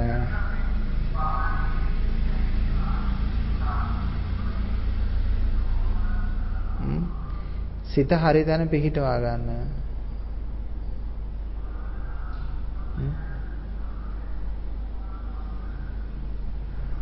සිත හරි තැන පිහිටවාගෙන කටයුතු කරන්න. එවිට සියල්ලට නොඇලී සිටින්නට හැකියාව ලැබේ. ඇසට නොඇලී, කනට, නාසයට, දිවට, ශරීරයට, මනට නොඇලී සිටිනව නම් ඔබ ඒවයි ස්පර්ශ වන ලෝකයේ සියල්ලටත් නොඇලී සිටීවි. නොඇලී සිටිනවා කියන්නේ ගැටීමෙන් සිටිනවා නෙමෙයි.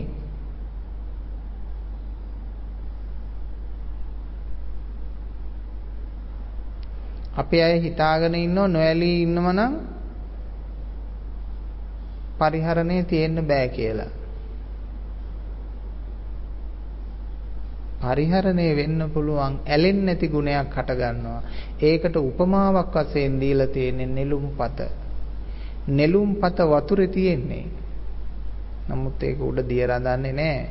ඒ වගේම නෙළුම්පතට ගොඩාක් මහ වැහි වහිනවා. දිය රඳන්නේ නැහැ. නෙළුම්පතක සිතක් ඇතිව තමයි රහතුන් වැඩ සිටින්නේ. නෙළුම්පතක සිතක් ඇතිවයි රහතුන් වැඩ හිටින්නේ. කොච්චර වැහි වැස්සත් ඒ ඔක්කොම නැවතත් විසි වෙලාවකට යනවා. ඒ සොයන් ක්‍රියාධාමයේ නිර්මාණය වෙන්නේ මෙන්න මේ තථාගත ධර්මයේ තුල හරියට පිහිටියාම, හිත පිහිටවා ගත්තම. ඇලෙන්න එපා, ගැටෙන්න එපා. ක්‍රියාවාදයට එන්න එපා, ක්‍රියාවාදයට එන්න එපා. අතාරින්නත් එපා, අල්ල ගන්නත් එපා. දැන් මොකද කරන්න ඕන? කරන්න දෙයක් හොයන්න එපා. මේ සියලු ධර්මයේ ක්‍රියාව ඉක්මවීමටයි.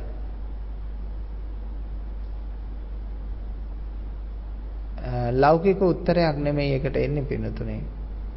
ඒකයි ඔබට ඔය තේරුම් ගන්න අමාරුත් නොතේරෙන හේතුවට සාධකයක ලෞකික උත්තරයක් නෙමෙයි තියෙන්නේ, ලෝකෝත්තර උත්තරයක්. මොකද්ද ලෝකෝත්තර උත්තරය කියලා කියන්නේ? වාචික උත්තරයක් නෙවෙයි, ප්‍රත්‍යක්ෂතා උත්තරයක්.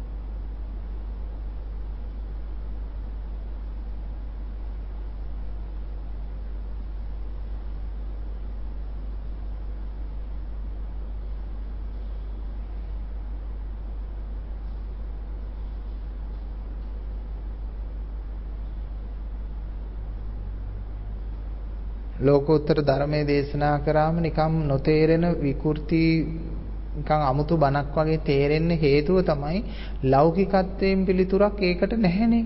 ඒක හරි ලෝකෝත්තර උත්තරයක් එකේ තියෙන්නේ. ඒක නිසා ලෞකිකයන්ට ඒක තේරෙන්නේ නැහැ. ලෞකික මනුස්සයට ඒක තේරෙන්නේ නැහැ.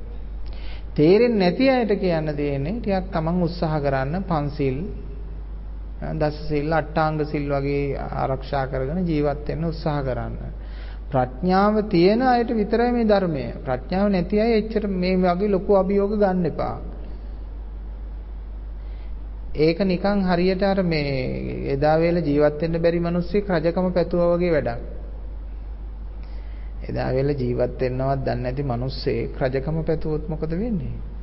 විනාශයක් නේ. එයාට ඒක කෙරෙන්නේ නැති දෙයක්. ඒ වගේ බුදුහාමුදුරුවෝ කොටස් කරලා බෙදලා වෙන් කරලා කිව්වා පඤ්ඤාවන්තස් සයන් ධම්මෝ, ප්‍රඥාවන්තයන්ටයි මගේ ධර්මය.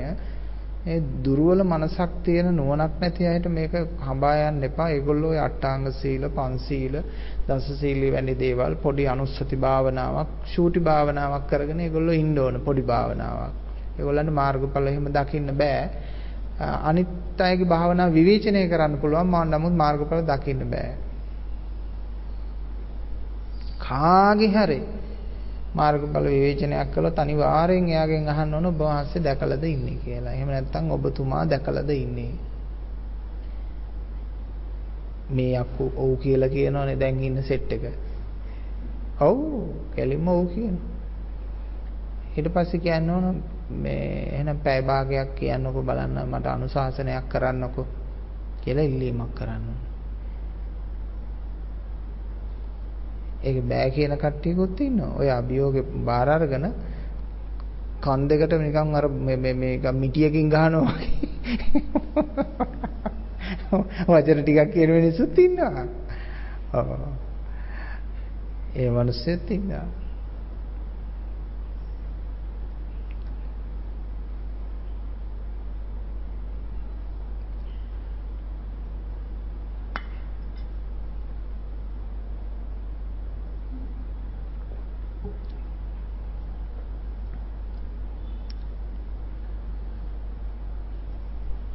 මේ ලෝකේ අහිංසක මිනිස්සු තලා පෙළෙන ස්වභාවය පුදුම විදියට දරුණු විදියට තියෙනවා. මේ අපේ බෞද්ධ ජාත්‍යන්තර සංකේතය වෙන්නේ දලයි ලාමා හාමුදුරුවෝ. වහන්සේ මේ උතුම් දර්ශනය දැක්ක උත්තමයෙක්. නිර්වාණ දර්ශනය දැක්ක උත්තමයෙක්. ඒක දැක්කම කියන්න පුළුවන් වචන 10ක් කතා කරනකොට කියන්න පුළුවන් ඒ වචන ඇතුළේ තියෙන අන්තර්ගතය සහ ගැඹුරු දිහා බැලුවම කියන්න පුළුවන් ඒ උත්තමයා දැකලා ඉන්නේ ධර්මය. නමුත් ඒ උත්තමයන්ට තමයි අනිකුත් සියලුම යම් රටවල් එකතු වෙලා තහංචි දාලා දැන් ලංකාවටත් එන්න දෙන්නේ නැහනේ. ත්‍ස්තවාදී කළා. කවදාවත් ආයුධයක් අතින් අල්ලන්නේ නැති මේ අහිංසක උත්තමයාට ත්‍ස්තවාදී කරලා. උන්වහන්සේගේම රට අල්ලගෙන උන්වහන්සේම වැඩිකාරයෙක් කරලා.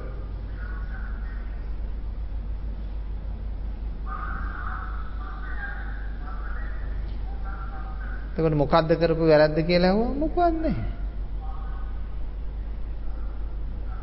දැන් බුදුහාමුදුරන්ට වෛර කරන රටවල් වලින් අහලා බලන්න බුදුහාමුදුරු කරපු වැරද්ද මොකද්ද කියලා. ඒ මිනිස්සුන්ට මොකක්ද? ඒක ඉතින් අපි එහෙම අහන එකත් හරි මෝඩකමක්. හාවෙක් මරාගෙන කන හිවලෙක්ගෙන් අහනවා හාව කරපු වැරද්ද මොකද්ද උඹට කියලා. හිවලා කියයි මගේ තනකොළ ටික කෑවා කියලා. එයා හිවල්ලු තනකොළ කනවනේ. ඉතින් ඒ තමයි පින්නතුනේ මේ ලෝකේ හැටි. අච්චර නිවැරදි කියන්න පුළුවන් ප්‍රතිමූර්තියක් වූ බුදුහාමුදුරුවන්ගේ දේවල් දිහා බලලා නිග්‍රහ කරා නම් නින්දා කරා නම් අපහාස කරා නම් වැරදි කරුව බවට පත් කරා නම් ධර්මිටි බඩේ බැඳගෙන ඇවිල්ලා පවා මේ නිග්‍රහ කළා නම් නේද නොයෙකුත් දේවල් කරා නම් ඉතින් මේ මොනතරම් දුෂ්ට දුර්ජන මිනිස් සමාජයක්ද ලෝකෙ තිබිලා තියෙන්නේ. අනිත් එක බොහෝම වැරදි මතයක් වෙන තුනේ මේ නිවන් දැක්කහම මේ සම්පූර්ණ මේ ඉන්ද්‍රියන් පණ නැති භාවයටපත් වෙනවා කියන එක ඒක බොරු කතාවක්. ශරීරය නිවන් දකින්නේ නැහැ. ශරීරය මල පිට වෙන තැන් වලින් මල පිට වෙනවා, මුත්‍රා පිට වෙන තැන් වලින් මුත්‍රා පිට වෙනවා, කබ හැලෙන තැන් වලින් කබ හැලෙනවා, කලාඳුරු කං කලාඳුරු එහෙන් හැදෙනවා. ඇඟේ සිද්ධ වෙන හෝමෝන නිෂ්පාදන ඔය ඕන කෙහෙල් මලක් සිද්ධ වෙනවා. නිවන් දැකගෙනට ඒක ඒ ආහාරයත් එක්ක සිද්ධ වෙන දෙයක් වෙන්න තුනේ. ඒ ආහාරය දැන් රාදන් වහන්සේට ගැහුවොත් නිර්වින්දන එන්නතක් නිර්වින්දනේ වෙන්නේ නැද්ද? වෙනවා. එනේ තරාදන වහන්සේලා සල්ලි කර්මයකට භාජනය කරන්න හම්බෙන්නේ. හිරි වැටෙන්න බැන්දොත් හිරි වැටෙනවා. මොකක් හරි බේතක් හරි. ඒක නිසා මේ ශරීරයක් රහතන් වහන්සේ කෙනෙක් කියලා අර චිත්‍රවලින් දැකලා රහතන් වහන්සේලා නම් පාත්‍රය ඉල්ලගෙන මෙන්න මෙහෙම හිමින් ඉන්න ඕනේ. එයා තමයි රහත් කියලා මිනිස්සු හඳුනනවා. රහතුන් දැකලා රහත් වෙන්න බලන මිනිස්සු නෙමෙයි ඉන්නේ. රහතුන් දැකලා රහතුන්ට කන්න දෙන්න බලාගෙන ඉන්න මිනිස්සු කණ්ඩායමක් ඉන්නේ. අපිට ඕන එහෙම අය නෙමෙයි. රහතුන් දැකලා රහතුන්ට කන්න දෙන්න උත්සාහ කරන අය නෙමෙයි. රහතුන් දැකලා රහතුන් වෙන්නට උත්සාහ කරන අය අපිට අවශ්‍යයි. අපිටත් සමහර අය උදවිය හරි පැරැත්ත කරනවා අපේ දානෙට එන්න මේ ඇවිල්ලා අපේ අර ඇඹුල් දියා මාළු කෑල්ලත් එක පොඩ්ඩක් කොටා බාලා යන්න. මිනිස්සු හිතන්නේ මේ දානය කියන්නේ ඒක. කාලේන දානං දේති අවශ්‍ය දේ දන් දෙන්න.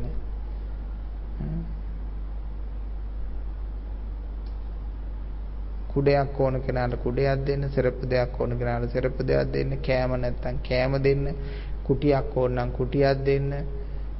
මොකද්ද මේ මොහොතේදී අවශ්‍ය කරන්නේ? ඒ අවශ්‍ය කරන දේ දෙන්න. ඒක තමයි දානේ. දාණයෙන් වෙන්න ඕන. ඒ දාණය ලබන්නාගේ සිත් සතුටු වෙන්න ඕන.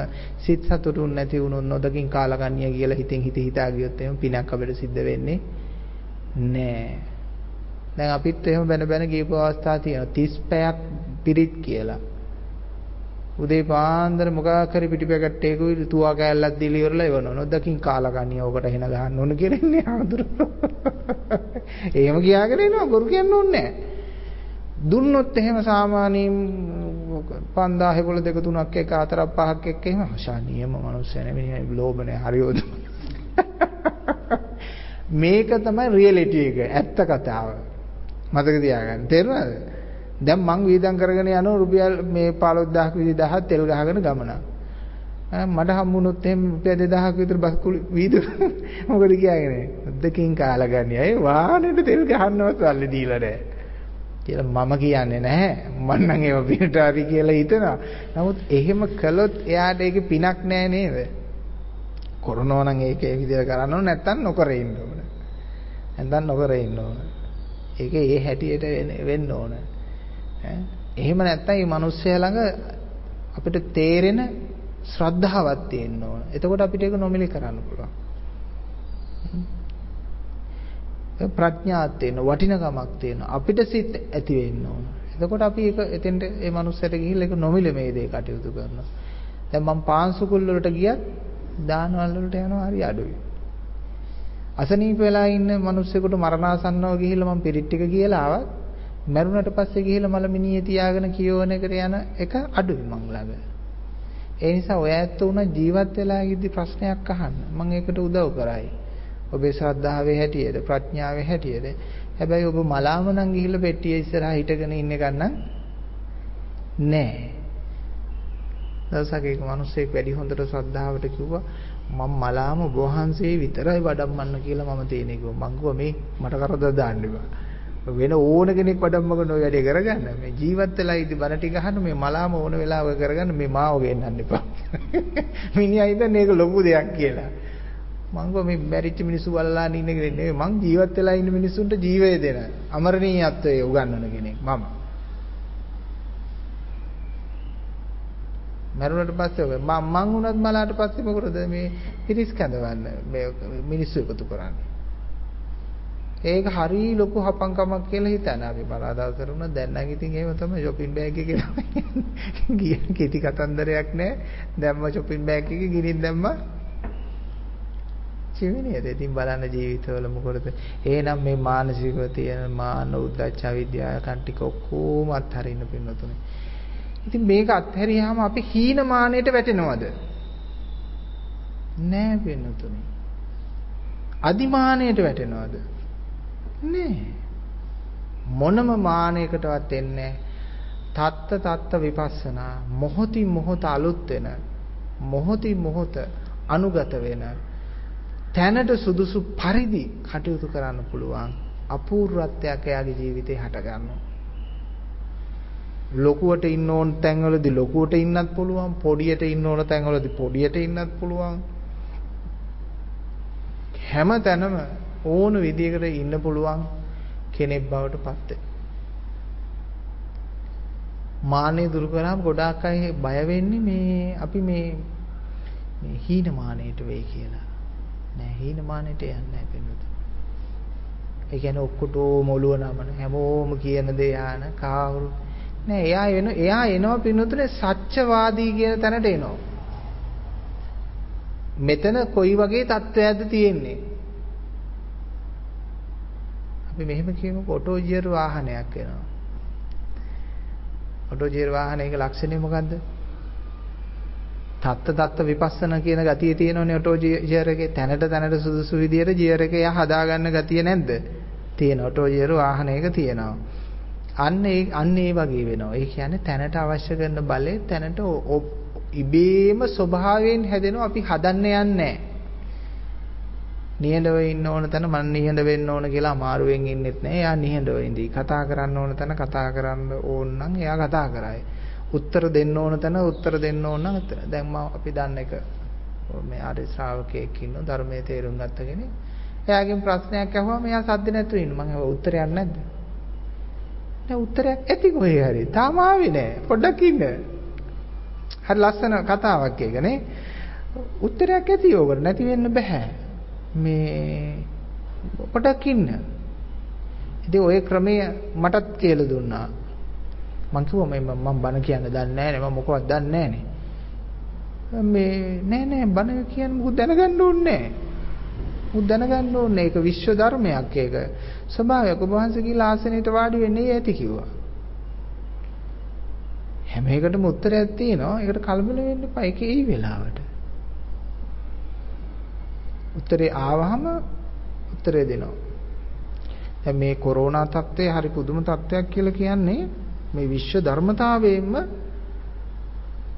මේ ස්වභාව ධර්මයට කරපු මිනිස්කම ඉක්මවා කරපු මහා සාපරාධී ක්‍රියාවල් පව්පින් නොතකා යන ආර්ථික වේගය කඩාකප්පල් කරන්න ආපු විශ්ව ධර්මතාවයක් මේ කොරෝනා එක.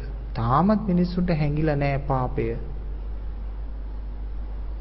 තාමත් හැංගිලා නැහැ. මේ සත්තු මැරීමේ විපාක මේ සාහසික දේවල් වල තියෙන භයානකත්වය තාම මිනිස්සුන්ට තේරිලා නැහැ.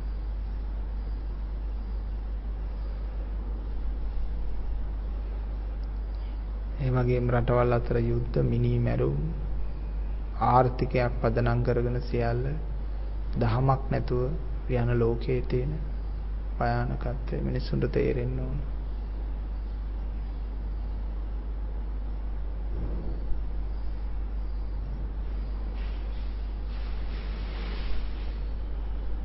මේ දියුණුවයි කියලා හොයාගෙන යන්නේ මානසික විකාරයක් වෙනතුනේ. තේරුණාද වෙනතුනේ? දැන් මේ අපේ ගමක මිනිස්සේ දියුණුවයි කියලා හොයන දෙයද මේ ඔය දියුණුවයි කියන රටක මිනිස්සෙක් හොයන්නේ?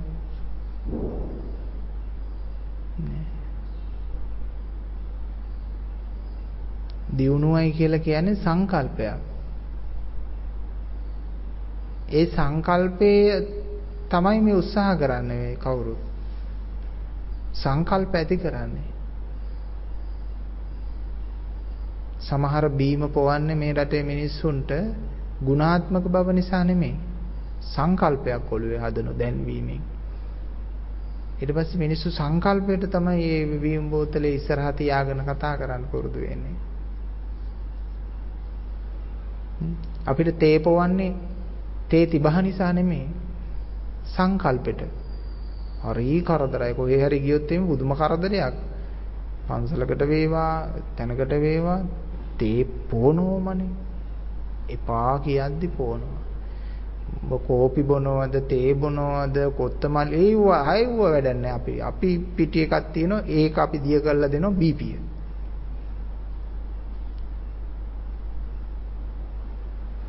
හරි ලස්සන ලෝකයක්. උණුවෙන් බොනවද, කූල් බොනවද, ඒව වැඩක් නැහැ. අපි ළඟ තියෙන එක අපි හදලා දෙනවා සීනි වැඩියෙන් දාලා. ඒක බීපිය කියලා බොනවා. ඇයි ලෝකයක් හැදෙන්නේ? ප්‍රඥාව නැති නිසා. මගේ තැනට આવොත් සායනන්ස් තේ එකක් බොනවද, තැඹිලි ගෙඩියක් බොනවද කොහොමද? දැන් එපා. මං එන ගම එකක් බීලා ආවේ. කොහොම හොඳයි. මට ඇල් වතුර එකක්. හරි. ඉතින් හොඳ වතුර වීදුරුවක් ගෙනල්ලා දෙනවා. ඉතාලම සතුටු වෙනවා. නෑ හම්දුරු තේ ටික බොන්නම ඕනේ. එහෙම බෑ. නොබී යන්න බෑ. කොහොමද තේක බොන්නේ? තේක බොමු. බෑ චුට්ටක් හරි බොම්. නිකන් හරියට වසක් විසක් කවනවා වගේ මිනිස්සයාට අඬ ගන්න බලාත්කාරේ. මේ මිනිස්සු හිතන්නේ මේ අපි ලොකු දෙයක් කරනවා කියලා මේ. කරදරයක් කරන්නේ. හිරිහැරයක් කරන්නේ. දානෙත් එහෙමයි.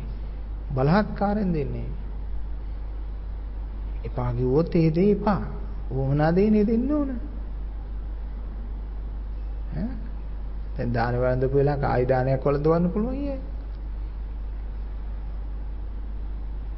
අනුසයට වමනා දෙන්න කාලේන දානන් දෙති. දහමත් ඒකයි පින්නතුනේ. දහමත් කාලෝචිත වෙන්න ඕන. ඖෂධයත් කාලෝචිත වෙන්න ඕන.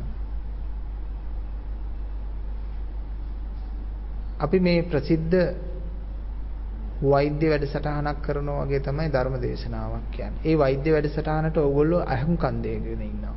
අහුම්කම් දීගෙන ඉඳලා යම් බෙහෙත් ප්‍රතිපත්ති තමන්ගේ ලෙඩෙත් එක්ක කල්පනා කරලා අන්නතර වෛද්‍යවරයා කිව්වා අර ලෙඩේට මේ බෙහෙත මේ ලෙඩේට මේ බෙහෙත අන්න ඒ ලෙඩේ අපි අනුගමනය කරලා බලමු කියලා අපි හදා ගන්නවද නැද්ද? හදා ගන්නවා. ආන් මේ වගේ වැඩපිළිවෙලක් ඔයත් කරන්න ඕන. ධර්මයේ හැමදුර මෙහෙම දේශනා කරා, තෙන්ද මේක දේශනා කරා. මම මෙන්න මේක අනුගත කරගන්න ඕන මගේ මනසට. මේක අනුගත කරගෙන ටිකක් බලාගෙන ඉන්න ඕන. එහෙම බලාගෙන ඉන්නකොට තමයි අපි තුල පරිවර්තන ඉබේ සිද්ධ වෙන්නේ පින්නතුනේ.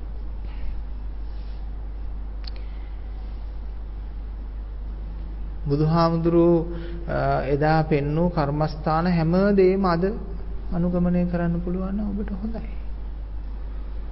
එක්කෙනෙකුට දුන්නු කර්මස්ථානයක් තමයි නෙළුම් විලකට ගිහිල්ලා හැමදාම එකම නෙළුම් මලක් දිහා බලාගෙන ඉන්න. වික්ෂුන් වහන්සේලා කිව්වා මේ අහවල් එක්කන ගිහිල්ලා අතෙන්ද ගිහිල්ලා මල් දිහා බලන් ඉන්නවා කිව්වා. චෝදනාවක් කරේ බුදුහාමුදුරුවෝ ඒව නතර කරන්න එපා. එයාට හැමදාම මේ මල දිහාම බලන් ඉන්න යන්න දෙන්න කිව්වා. එයා බලන් හිටියා. ඒ මලෙන් මුළු මහත් ජීවිතේම තේරුම් අරගෙන යථාබෝධය වුණා.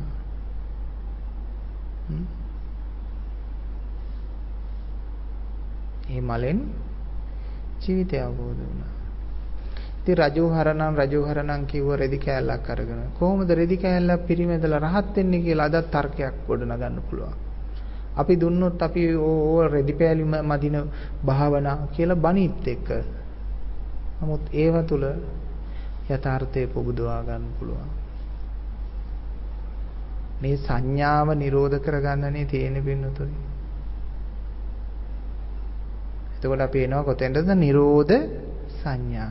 එහෙමනම් නිරෝධ හිතක් තියෙනවා නම් නිරෝධ සංඥාවක් තියෙනවා නම් එයා තමයි ලෝකෙ දිනපු කෙනා. සංඥාවෙන් ජීවත් වෙනවා ලෞකිකයා, නිරෝධ සංඥාවෙන් ජීවත් වෙනවා ලෝකෝත්තරයා.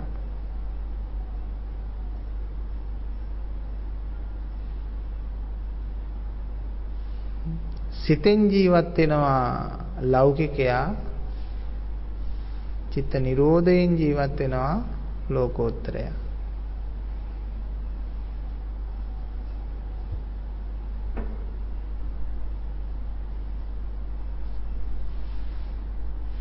මේ ලෝකෝත්තර ලෞකික කියලා දෙකක් තියෙනවා නේද? මේ දෙකම තියෙන්නේ ලෝකේ.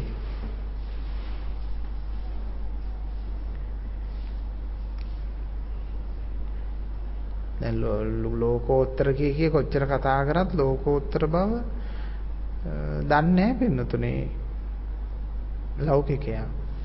එනිසා ලෞකික ලෝකෝත්තර දෙකට බෙදලා තියෙන්නේ ලෞකිකවමයි. එතකොට සංඥාවක් යම් තාක් දුරක යනවනම් ඒ තාක් දුර තියෙන ලෝකය. තේරුණා නේද?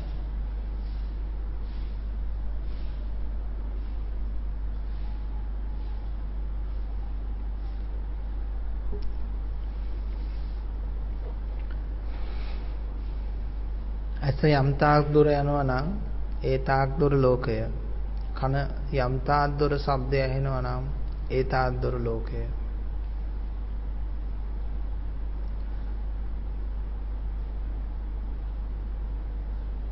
ලෝකෝත්තරත්වයේ සංඥාවෙන් හඳුනාගත නොහැකි. විඥාණයෙන් හඳුනාගත නොහැකි. රූපයෙන් හඳුනාගත නොහැකි. හැඩයකින් හඳුනාගත නොහැකි. දැන් මේ කතන්දරේ කිව්වට පස්සේ අනිවාර්යෙන් හිතට එනවා මට ඉස්සර ආපු සිතුවිල්ල ඔයත්තන්ට එහෙමනම් ඔක කවදාවත් අවබෝධ කරගන්න බැරි මහ පිස්සු විකාර මග වරද්දගත්ත බණ කතාවක් කියලා හිතෙනවම තමයි. මොකද මට හිතුණනේ එහෙම පින්නතුනේ මට හිතුණා එහෙම. එතකොට ඔහොම හිතෙන එක සාධාරණයි ඔය පුංචි හිතට.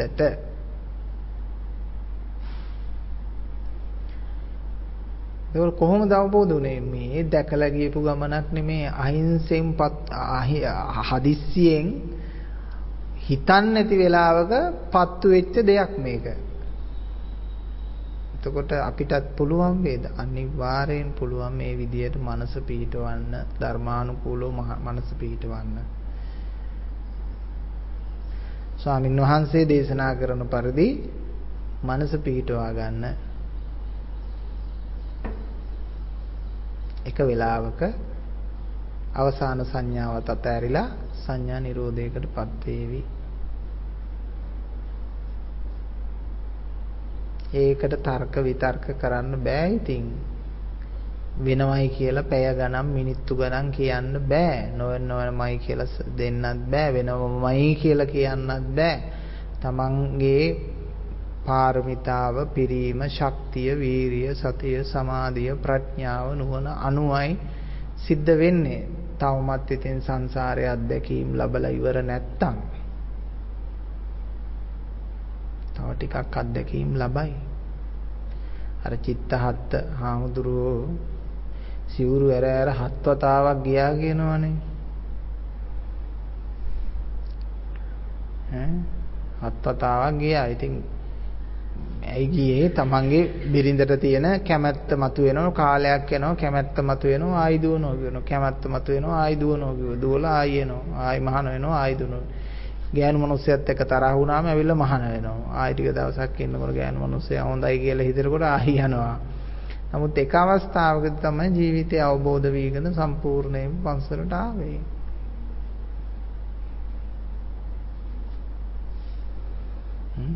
බැඳීම් ඇති වුණාමත් ලියා ගන්නත් අමාරුයිනේ.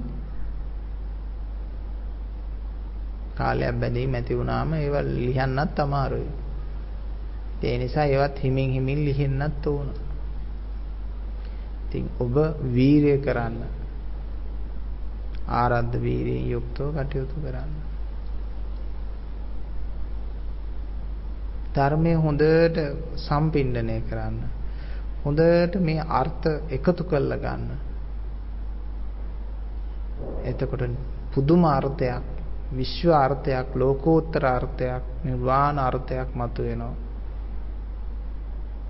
පරියාප්තිය, ප්‍රතිපත්තිය, ප්‍රතිවේදය සිද්ධ වෙන්න ඕන. පරියාප්තිය ඉස්සෙල්ලා දැනගන්න ඕන. අල්ලේ රේඛා වගේ දැනගන්න ඕන. ප්‍රතිපත්තිය මෙහෙවන්න ඕන. සිත මෙහෙවන්න ඕන. ශරීරෙ නෙමෙයි. නිවන් දකින්නේ ශරීරෙ නෙමෙයි. ඒ නිසා ශරීරයේ මෙහෙවල වැඩක් නැහැ. හිත මෙහෙවන්න ඕන. හිත මෙහෙවනකොට ප්‍රතිපත්තිය ප්‍රතිවේදය ඇති වෙනවා. පරියාප්ත ප්‍රතිපත්ති ප්‍රතිවේද කියන ශාසන තුනම සම්පූර්ණ කරගත්ත කෙනෙක් බවට පත් වෙනවා. එයින් ඔබේ ජීවිතය ධර්මයෙන් හැඩවේවි. ඉතින් අපිට අකුරෙන් අකුර මෙහෙවන්න බෑ. අපි හිතනවා ඔබ වීරියවන්ත අය කියලා. ඔබ නිහඬ නිසල තැනක් තෝරගෙන පිරිස් තලයෙන් පුළුවන් තරම් ඈත් වෙලා තමන් තනියෙන් ධර්මය අහන්න, ධර්මය මෙනෙහි කරන්න. තමන්ගේ ජීවිතයට තමන් පහනක් ආලෝකයක් කරගන්න තමන් උත්සාහ කරගන්න. අප්‍රමාදේන සම්පාදේත, අප්‍රමාදීවම ධර්මය සම්පාදනය කරගන්න, අවබෝධ කරගන්න.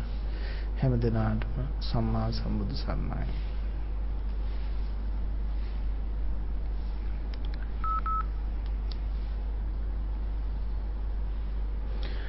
අද දවසේහි පින් ඇති දායකත්වය දන් ලබන්නේ ශ්‍රීමති මල්ලිකා මහත්මිය, ඒ වගේම ලක්ෂිත චතුරංග,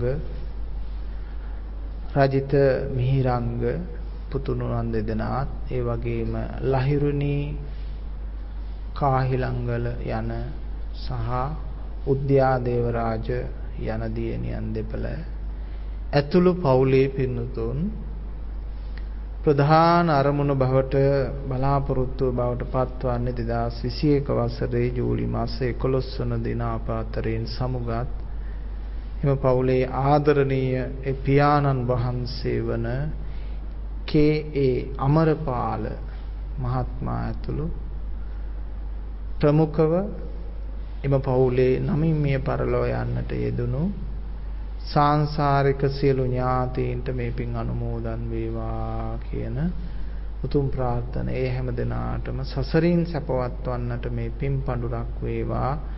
දුකක සිටිනන් දුකින් අත මිදේවා. සැපයක සිටිනන් සැපයෙන් සැපයටපත් වේවා. කල්යාණ මිත්‍රත්වයේ සද්ධර්ම ශ්‍රවණය කන වැකේවා. ප්‍රාර්ථනීය බෝධියෙන් නිවනින් සැනසේවා කියලා අපි ප්‍රාර්ථනා කරනවා.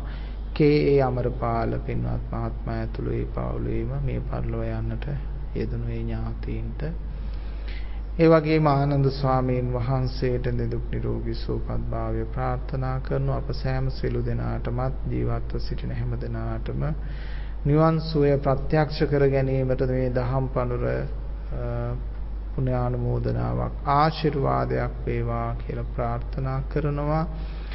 ඒ වගේම දායකත්වයේ විසින් මතක් කරනවා ධර්මයේ එකම පිළිසරණ බව ලෝවැසියන් සියලු දෙනාටම වැටහේවා යන ප්‍රාර්ථනාව මේ දායකත්වයේ අද දක්වන මේ පින්නතුන් ප්‍රාර්ථනා කරනවා. බොහොම ශ්‍රද්ධාවෙන් ධර්මය අහන තරුණ පුතුණුවන් කෙනෙක් මේ ඕස්ට්‍රේලියාවේ ඒ රටේ ඉඳගෙන දායකත්වයට අපට කතා කළේ.